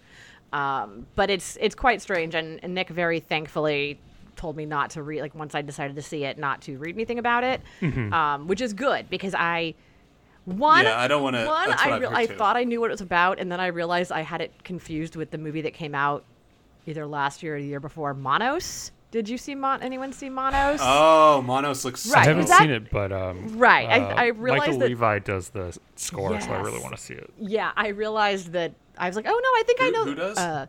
Michael Levi, the woman who did Jackie and Under the Skin. Oh, she's Yeah, awesome. really good score. God, I almost saw Monos. It was playing at the Draft House here. And I realized that I thought I knew the plot of Bacurau, but what I was thinking of was the plot of Monos, so I didn't know anything about the plot of Bacurau.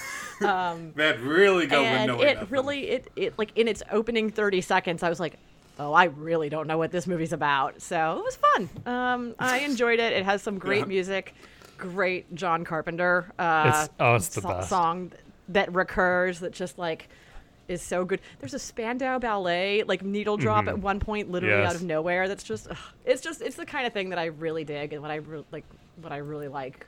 About Apparently, movies. It sounds I think awesome. it's the school is named after John Carpenter. Only it's like the Portuguese name of like John and the word carpenter. Oh, cool. Yeah, So they're doing like they show I guess- a lot I of guess- things on signs that I'm like, I can't read that.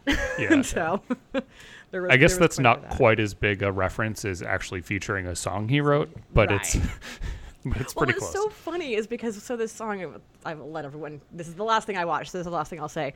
But that song comes on, and I'm like, this is really, this is a cool like '80s horror movie style like score. What an interesting thing they've done here. And I was like, looked it up, and it's like, oh, it's a John Carpenter piece of music. That's why it sounds like the score from a John Carpenter movie.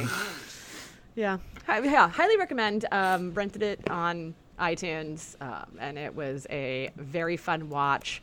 Little violent, but not in a way that I found too upsetting. So, Okay. yeah. What about you, Dylan? What'd you watch this week? I watched a lot of movies this past week. I think I watched 5. The first one was also a Brazilian movie called O Ato da Compadecida. Oh, right. I'm probably butchering that pronunciation. And it was so awesome. You guys have to watch this movie. It's really funny, and it's that's another one where I don't really want to say too much what it's about. Going in like, don't go in knowing too much. But it's really fun. There's a lot of good twists and turns in that movie, and the whole last act is awesome. And my brother just kept on, and I just kept on being like, "Holy shit, it's the best movie we've ever watched!" Through the whole like last 40 minutes, maybe. It's awesome. And then I watched The Virgin Suicides after I watched Body Heat because I wanted to see Kathleen Turner and something else. Because I don't know, she was good, but I don't think she was given great direction, or she seemed a little rusty. It seemed like she was trying to be like the Lauren Bacall without being her own. I think you can Thing. kind of tell it's her first movie, maybe. I think I Yeah. agree. And she's not bad, but I wanted to see her in something Yeah, else. she was She's really good in and Virgin She breaks my Suicides. heart in that movie. She's Yeah. she's real good. And so is everyone. And it It's very annoyingly, James Woods is excellent in that movie, and it sucks because Which one's the James dad. Woods? The Dead. the dad, Kathleen, yeah, Oh. and it sucks because he sucks. He does. He's a real bad man, he sucks. but he's really good in that movie, and like the two of them together are Mm-hmm. really excellent. Yeah. I'd really love to have a full Virgin Suicides discussion at some point because If we ever do like a pick our there's great a- movies, like that's up That's close one of to my yours. number one. So we can make that happen at some point. Yeah, but I think there's an interesting discussion because there's a guideline of how to portray suicide by the. And see, does I have it does up. that movie not follow it? Not right, no. I know. And I think the guidelines they lay out is a pretty good. It says depiction recommendation, so it's definitely not like rules of how to portray suicide. And there's 8, and it breaks I think 5 or 6. Yeah, of I mean them. that's kind of my thing. But it Yeah. does it in a way where it doesn't like actively ruin it or glorify suicide or. But Yeah. it does. These days I do feel compelled to warn people, or like I'm not like a big trigger warning person in general or anything, but like I would not. It definitely but I is a would trigger not go warning. around and just recommend that movie willy nilly to people without saying like, look, be ready to reckon with some things and some depictions that like no, this is not. It does not depict suicide in a way that mental health professionals are probably super enthusiastic about.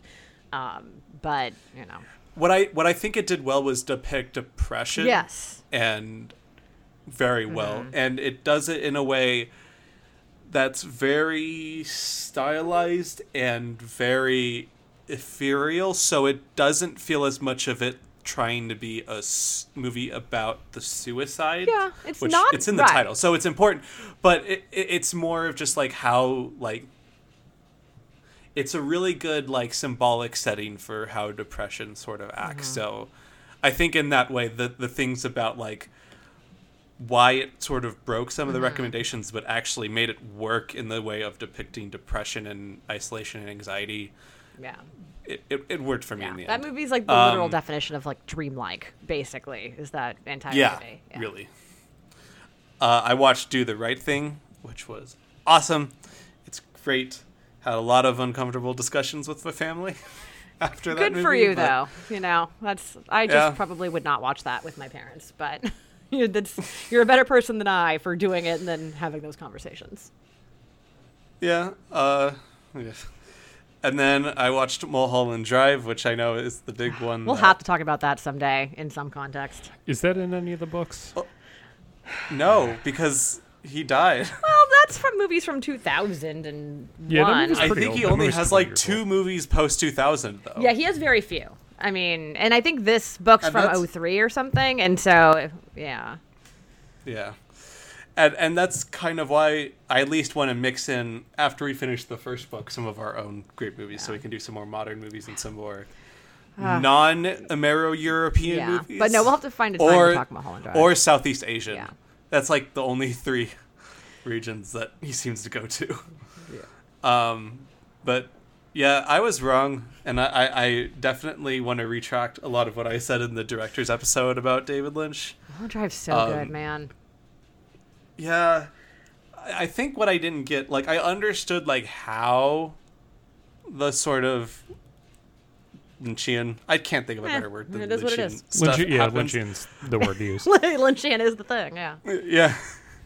But I understood, like, thematically, like, the importance and the emotion a lot more watching it a second time, like, why everything was happening. And that made it so much more affecting. Yeah. Watching it the second time. And then lastly, I watched The Innocents last night, which is I think I messaged you guys this, but it's like it's very hard for both horror and comedy movies to be better and funnier / scarier on a rewatch. And this is the 4th time I've seen The Innocents, 3rd or 4th, and it genuinely does become better and Ooh. scarier the more you watch it, which is, I think, the best compliment I could Yeah. ever give to a horror movie. And it's got Deborah Kerr in it, and she should have won the Oscar for everything. She's and great. she should have won it for Colonel Colonel Blimp yeah. as well. She's so good in Colonel Blimp. She's so She's good good in in everything. And great child performances in that movie too. Scary Like, children? Really shockingly good. Are they scary children? I don't want to Okay. say. But it's a masterpiece. It's going to go on my spooky I would movie really- list. Yay! Put it on there. I was going I to will say, add it. because you had talked about having a spooky movie Yes. list recently, and I was going to say at the end of my whole Be able to put it on. just about Yeah, is it on? Where did you watch it? Is it on Criterion? It used to be. Right. Oh, you have the physical. It's not on right now, but- Oh, that's a beautiful cover. Oh yeah, and it's the first shot in the movie, Nice. so doesn't give anything away. Yeah, I will. And she's perfect. We love Deborah Yeah, Kerr. It's not streaming anywhere. That's the thing, which is really frustrating. Yeah, but it's not streaming anywhere. I promise you, the DVD is worth buying. I think it's my 3rd highest rated horror movie on my movie Wow. list on Letterboxd, only behind The Thing and Texas Chainsaw Massacre. So, you guys should watch Texas Chainsaw I Massacre. don't know, man. Yeah, that's how I am. Like, I'll get to it. If I can't even get Nick to watch It appears that The Innocents is available on Mubi, which I do not Oh. currently subscribe to, but I'm pretty sure I have like a free trial code somewhere, so maybe I will check Right. it out on Mubi. Oh, just standard def though on movie. Well, I will say the Criterion transfer on that movie was is it good? awesome because I've only ever seen it on YouTube. It is available on YouTube if you want to watch it. like free. Someone just uploaded it on YouTube, but the quality's fine. It's like 360p and a little jumpy, but so actually getting to watch it on a TV off a 4K Criterion disc this time was just like, oh shit, this. It does a lot of those like double focus where there's something focused in the background, split diopter shots. Where yeah, that's cool. Creepy. There's so many in that movie that they use very effectively, and getting to see it with like pure clarity on a television was just like the greatest thing. Nice. So very happy to watch that. Nick, what did you watch this week? I got Chimes at Midnight on Criterion, so I rewatched that for the first time since I saw it in theaters. I loved it on a rewatch because I was able to follow the dialogue a little bit better, having subtitles, because it's a lot of Shakespearean stuff. The sound isn't like... Yeah. Sometimes the vocals are a little bit hard to hear, so that helped too. But yeah, I loved the crap out of this movie. Also, just the look of Orson Welles in that movie. He's insane. It's a lot of luck. Insane. Yeah, it's a lot. It literally... He's like peak. It's like peak Wells. In every sense. Yes. My Darling Clementine, which I also picked up on Criterion I hadn't seen before. That's in the book, right? Yes, it is. Is it? Yeah, wow. Sure is. All right, well, then I guess I'm going to be watching it again. I am very excited to watch it again because it is very, very good. Oh, yeah, it is in the book. Cool. What else did I watch? I watched Bringing Up Baby. It was okay. Nick. I have all the problems I have with What's Up Doc. You can just copy and paste. Nick, this one's, I think, don't better bring than What's Up Doc into this, into your sunken sullenness. I know what Yeah, I said. I already saw that in his Letterboxd review and just let it go. So I was yeah, mad. it's just like not. It's not my style. It's not my speed. I watched 2 more of the Bruce Lee movies. Fist of Fury, which was pretty cool, and Wave the Dragon, which is awesome. He fights Chuck Norris in it. Oh, that's the Chuck Norris one? that's which- I know. I don't know what. great. All I know about Bruce Lee movies is it the Chuck Norris one? Is it the one with all the mirrors? Like I watched them all Is when I it was the a Kareem kid, but I didn't Abdul-Jabbar know. one? Yeah, that's like Yeah, this was the Chuck Norris one. This is the Chuck Norris. And That also, was my Chuck favorite Norris one looks so so far. weird in that movie without a beard. He does. He's young. so young. Yeah. And then I knocked one of my highest rated blind spots off my blind spot list, which is Edward Yang's A Brighter Summer Day, which is an incredible movie. It's just under 4 hours, so it took a couple days to do. I chopped it into 2 sittings, but it is a wonderful movie. It is a lot, but it is really, really good. And the Criterion of that actually has one of the bonus features is just a filmed version of a stage play that he did, I think like the year after or 2 years after A Brighter Summer Day. So it's like a 45-minute play. The subtitles aren't great, and it's like VHS quality video, so you have to struggle with that a little bit, but it's a pretty cool play too. It's just like a cool type of bonus feature That's cool. that's not something that I'd seen before. But yeah, that was my favorite thing that I watched this week. Did you? Nice. Was there a lot of Elvis in it? There's some Elvis in Okay. it. I wouldn't say there's not a lot of anything because it's 4 hours long and it That's true. spans a whole lot of different things. So Yeah. um, I've yes, only there seen is- the trailer, and the entire trailer is just showing shots while playing "Are You Lonesome Tonight?" So that's I have a very strong yeah, That's the vibe. Yeah. Yeah. Elvis comes up a few times and it's yeah. Now for you, Nick, is it better than Yee? I think it is. Yeah, I can't even imagine. they're very different movies. I know, They're yeah, very different. but Yeah, I mean they have their similarities. Like he had certainly like has a style that he shoots in, but just like it's different. It's quite different. yeah, and both are pretty good, right? Yes. Good. Well, I think that is it for us. Now that we've been going for it's like 2 hours. Definitely and 10 didn't minutes. expect the body heat pod to go 2+ hours, but that's We where were we loosey are. goosey this week. Yep. You can find us on Twitter and on Letterboxd at The Great Movies Pod. Follow our dear friend Scott Brady at S Brady Artist on Twitter. He did our cover art and he's dope. and still hoping. Where are you, Janet, on Avatar right now? Like partway through season 3, like halfway through season 3, maybe. Okay. Have you? Like not that far. Are you at Day of Black watched- Sun yet? Because that's about halfway. No, I think I'm only a few episodes in. We watched the one where they go to the beach. That was a weird episode. That's the best. What a strange television show. I know. Like that. Yeah. So that's one of the most recent ones we watched. Okay. I might have seen one or two after that, but I just remember being like, "Oh, okay, that's what's happening now." Awesome. Yeah, All right. we're at a beach. Yeah, And yeah, all it's of a that. little beach story. Yeah. Anyway. But yeah, we'll get there. Yeah. So and we'll still have Scott Brady on for that Avatar rundown where we discuss the movie and the show in full. Definitely excited to do that at some point, and that is all. Next week, we are going to be watching and talking about Bonnie and Clyde, This is what I get for not right in the conclusion again.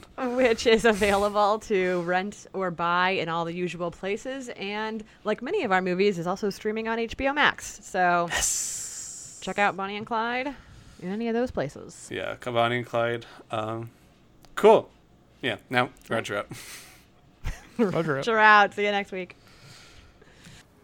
And when I go to the movies, I am that person on the screen. I am having vicariously an experience that happened to someone else. And that makes me a better person. That to see good films and to see important films is one of the most profoundly civilized experiences that we can have as people.